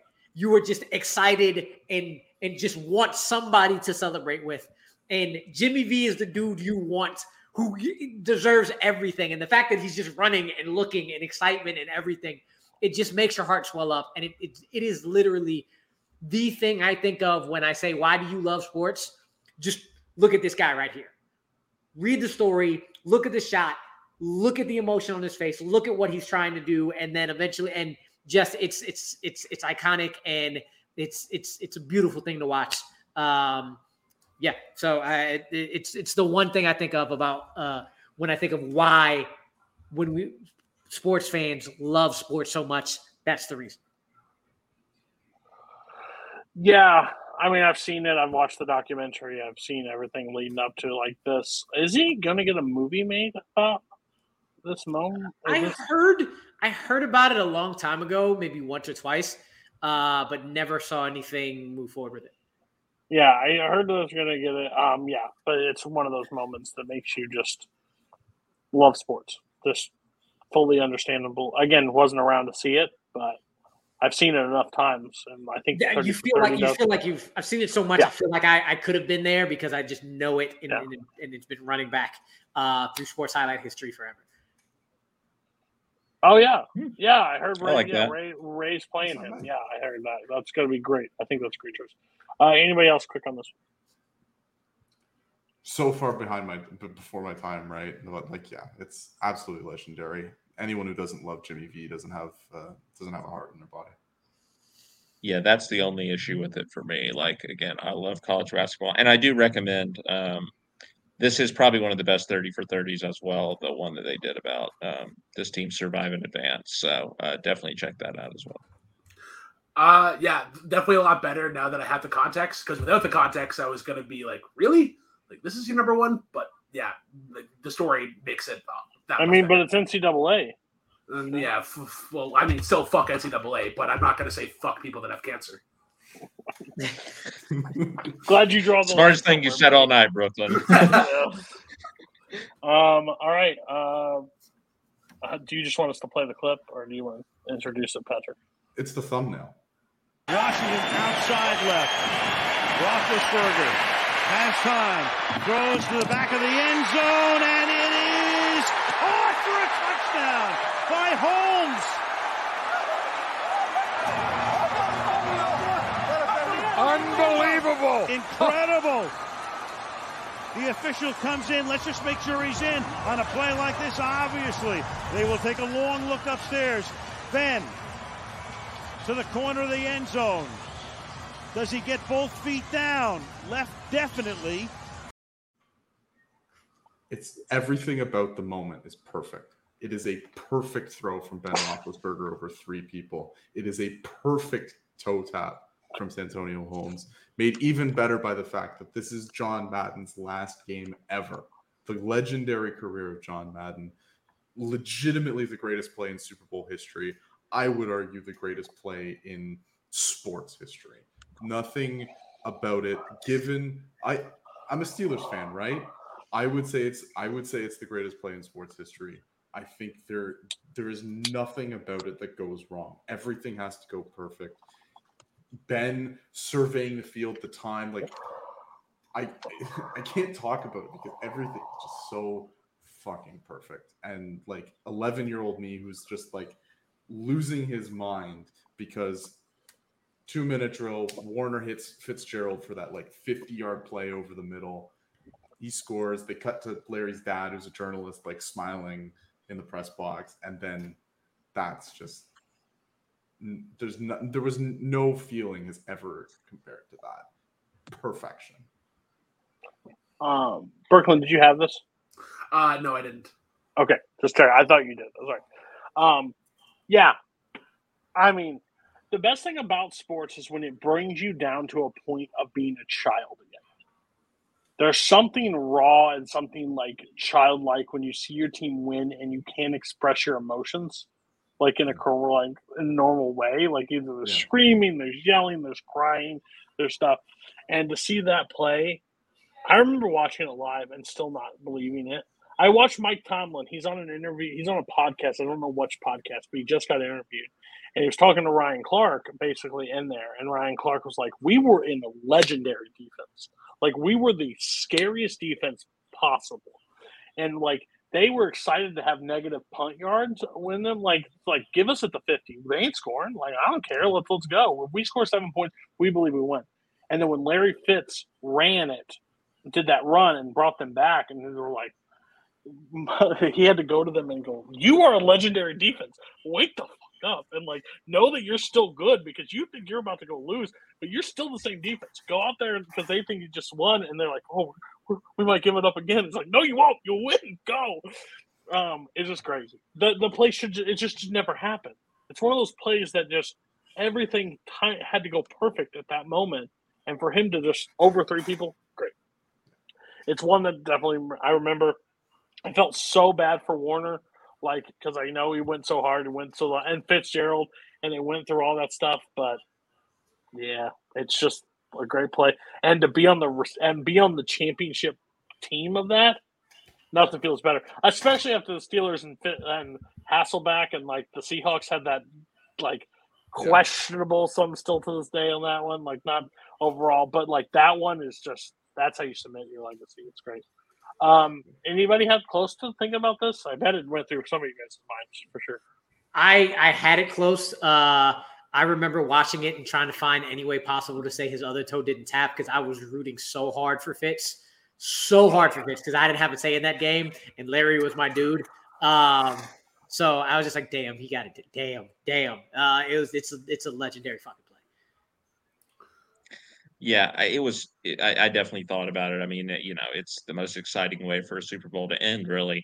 And I was actually rooting for the Steelers because the Cardinals had obliterated the Panthers in the NFC Championship game like a couple of weeks before. So, so I still had some bad blood from that. But very exciting game. Again, if you're a Steelers fan, this is your number one. Like, I totally get it. Yeah. Obviously, I had the immaculate interception from earlier in the play, but like just watching it on replay, the absolute fucking dot that Ben. Okay, no one calls. I'm not going to explain that every time. James Harrison's 90-yard touchdown, but no one else calls it that. No one knows. Okay. Anyways, Ben throws a fucking dot, and it's just perfectly placed. It's a great play. Like I'm not saying it's. Yeah, it's a really, really good play. It's not my favorite catch, but it's a damn good one. This one also doesn't have a name attached to it. Should, but doesn't. Not everything has names. Okay. There's too many the catches already. We just revel in its perfection. I think if you ask Cardinals fans, it's called fuck. Yeah. Fuck. Sucks. All right. What's your number one, Scott? Can you win based on your number one? No, I'm not going to. Roll the clip, Coho. He has done it. He won the title for Chelsea a year ago. He might just have won the title for Leicester City tonight. It's Leicester winning the Premier League. Who's that? Look, say what you will about soccer, but if you look at the numbers on this, if you look at the data on this, this is probably the greatest upset in sports history. They were a 5,000 to 1 odds to do what they did coming into the season. You just don't see that happen in any sport. And just the context of it, and I know Cody, I'm not even looking at Cody as I'm talking, but that's the Premier impressive. League, If that's the odds, that's crazy. Yeah. That is crazy. I'm not. Well, here's the thing. The Premier League, more than any other sports league, is driven by money, right? The top 5 or 6 teams are the top 5 or 6 teams every single year. And it's just a question of what order are they going to be in. Go Liverpool. Liverpool's one of those teams. Leicester City, definitely not one of those teams. In fact, the season before, they were this close to getting relegated out of the Premier League entirely. And they needed an incredible run at the end of the season just to survive and stay in the top division. So we're not even talking about a team that's challenging the top 6. We're talking about a team that was this close to being out of the Premier League. And the next season, they just start this incredible run that has never been equaled and never probably will be equaled. And they don't have any real world-class players on the team. Well, Riyad Mahrez eventually emerged as one and went to play for Manchester City, but he wasn't anyone when the season started. You have Jamie Vardy, who's like this journeyman guy, doesn't look like an athlete really at all, just this short, wiry dude who ends up in the course of the season breaking the record for consecutive games with a goal. He scored in 12 straight games, which was insane. And you just think about again, this is a 38-game season. They play 38 games. It would be one thing for them to, I don't know, at Christmas or something, be top of the table. we're talking about they had to be better than everyone else for 38 games over the course of 38 games as a team that was almost relegated the year before and had a very similar roster. They had a different manager, sure, in that year, but they had almost the same team. But the players just, came into their own in this season. And there were a lot of exciting moments throughout the entire season. And, towards the end, it was just like, are they really going to do it? Is this really going to happen? And then that moment that Coho played there was actually Chelsea, who had won the title the year before. And Leicester needed them to win in order to win the title, or them to tie, them to take a point from Tottenham in one of the last games. And Eden Hazard, who was the player of the year before when Chelsea won the title, scored that goal with Chelsea coming from 2-0 down. And so it was like they were handing the title straight to Leicester. And I still remember watching it. It was during final exam season. I was in college. I was in the library. And I took a break from studying to watch this game. And I was sitting in the bottom floor of the library, and Eden Hazard's goal goes in. And it's like the one place where you can't celebrate because I was in the freaking library. And I was sitting there, like my friend was sitting across from me. He had no idea what was going on. I was like, trying to say words, but not being able to say words. Again, I'm not, Leicester's not my team or anything, but everyone was rooting for them. The world was rooting for them because we knew it's a 1 in a million type of thing because of the way that the Premier League is. And, the next year they didn't even come close to winning the title again. Like I said, your team is going to have to be bought. Your team's going to have to do a Manchester City, right, where they get bought by some wealthy oil baron if they're going to be a non-top 6 team that eventually wins the title. This is just unprecedented. And from any standard, again, soccer fan or not, you look at the numbers on this, it's one of the most incredible things that's ever happened in sports. I don't know what the fuck you're talking about. Sure. I bet it was great. Yeah. The Red Sox once come down from 3-0 to the Yankees and win. That could have been a cool moment, but I bet their odds are pretty low. Everybody else talk about it quickly. I have nothing to talk about. I'm sorry, I just down. But I bet it's great. I'm a Man City fan, and I was like, who the fuck are these people? It's absolutely crazy what they did. My brother was in very, very upset because he's also a Man City fan. It was wild. Corey and I were having a conversation a couple weeks ago about sports moments that could come up that were going to be on my list, and this was one of the ones that got brought up. It's crazy. It's crazy that this pulled off. Premier League is can be confusing, I guess, to kind of hop into. But yeah, it's a great Cinderella story. Yeah, it's fucking nuts. There's nothing more to be said. It's fucking nuts. Cool. Okay. Combine the list first, or I haven't done this in a while. Combine list individuals first. Okay. First place, Patrick. Patrick wins first place. Hold the list. I had with Santoni home, Kawhi, Batista's home run, the not what it's called, the kick stick. I think the only thing I disagreed with was some of the stuff I just don't have any bearing on, but you picked great moments that I could have considered on my list, so that's where it lied. I think second place is going to go to I had to go Scott on this one, second place for Scott, because I was alive for more of the moments.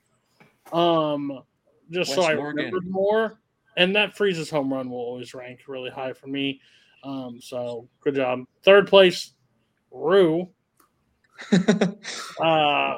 I mean, it was close. He just had some stuff that just didn't resonate so high with me, but I've known them, but I haven't seen them.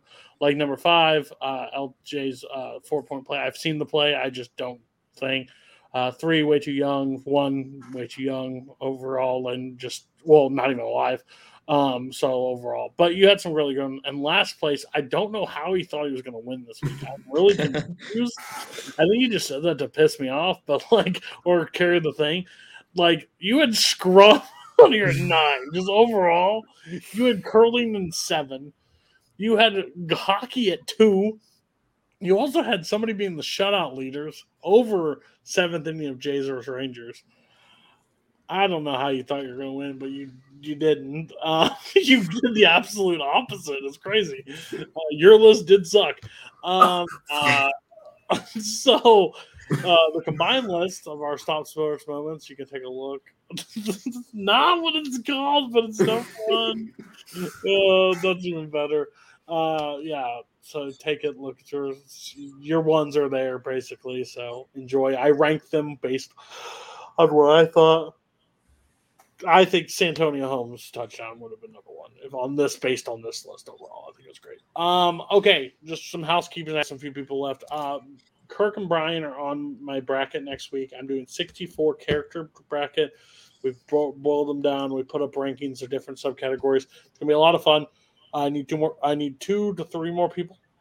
So message me, say, hey, I want to do the bracket, and I'll think about it. Following week, we're doing best. This is our draft, best decades for actors draft. So basically, you have to pick the 6 spots. I need 5 people, and we're going to work through decades. You can pick 70s Pacino. Somebody could come along and pick 80s Pacino, but you can't overlap and pick. So when they're locked out, they're locked out. You get their filmography based on that. I think it's going to be interesting. I have Brian. I think Brian and Kirk both want to be on, and Boatman. So I need 2 more people. So, or unless somebody else jumps out of the woodwork. That's coming up.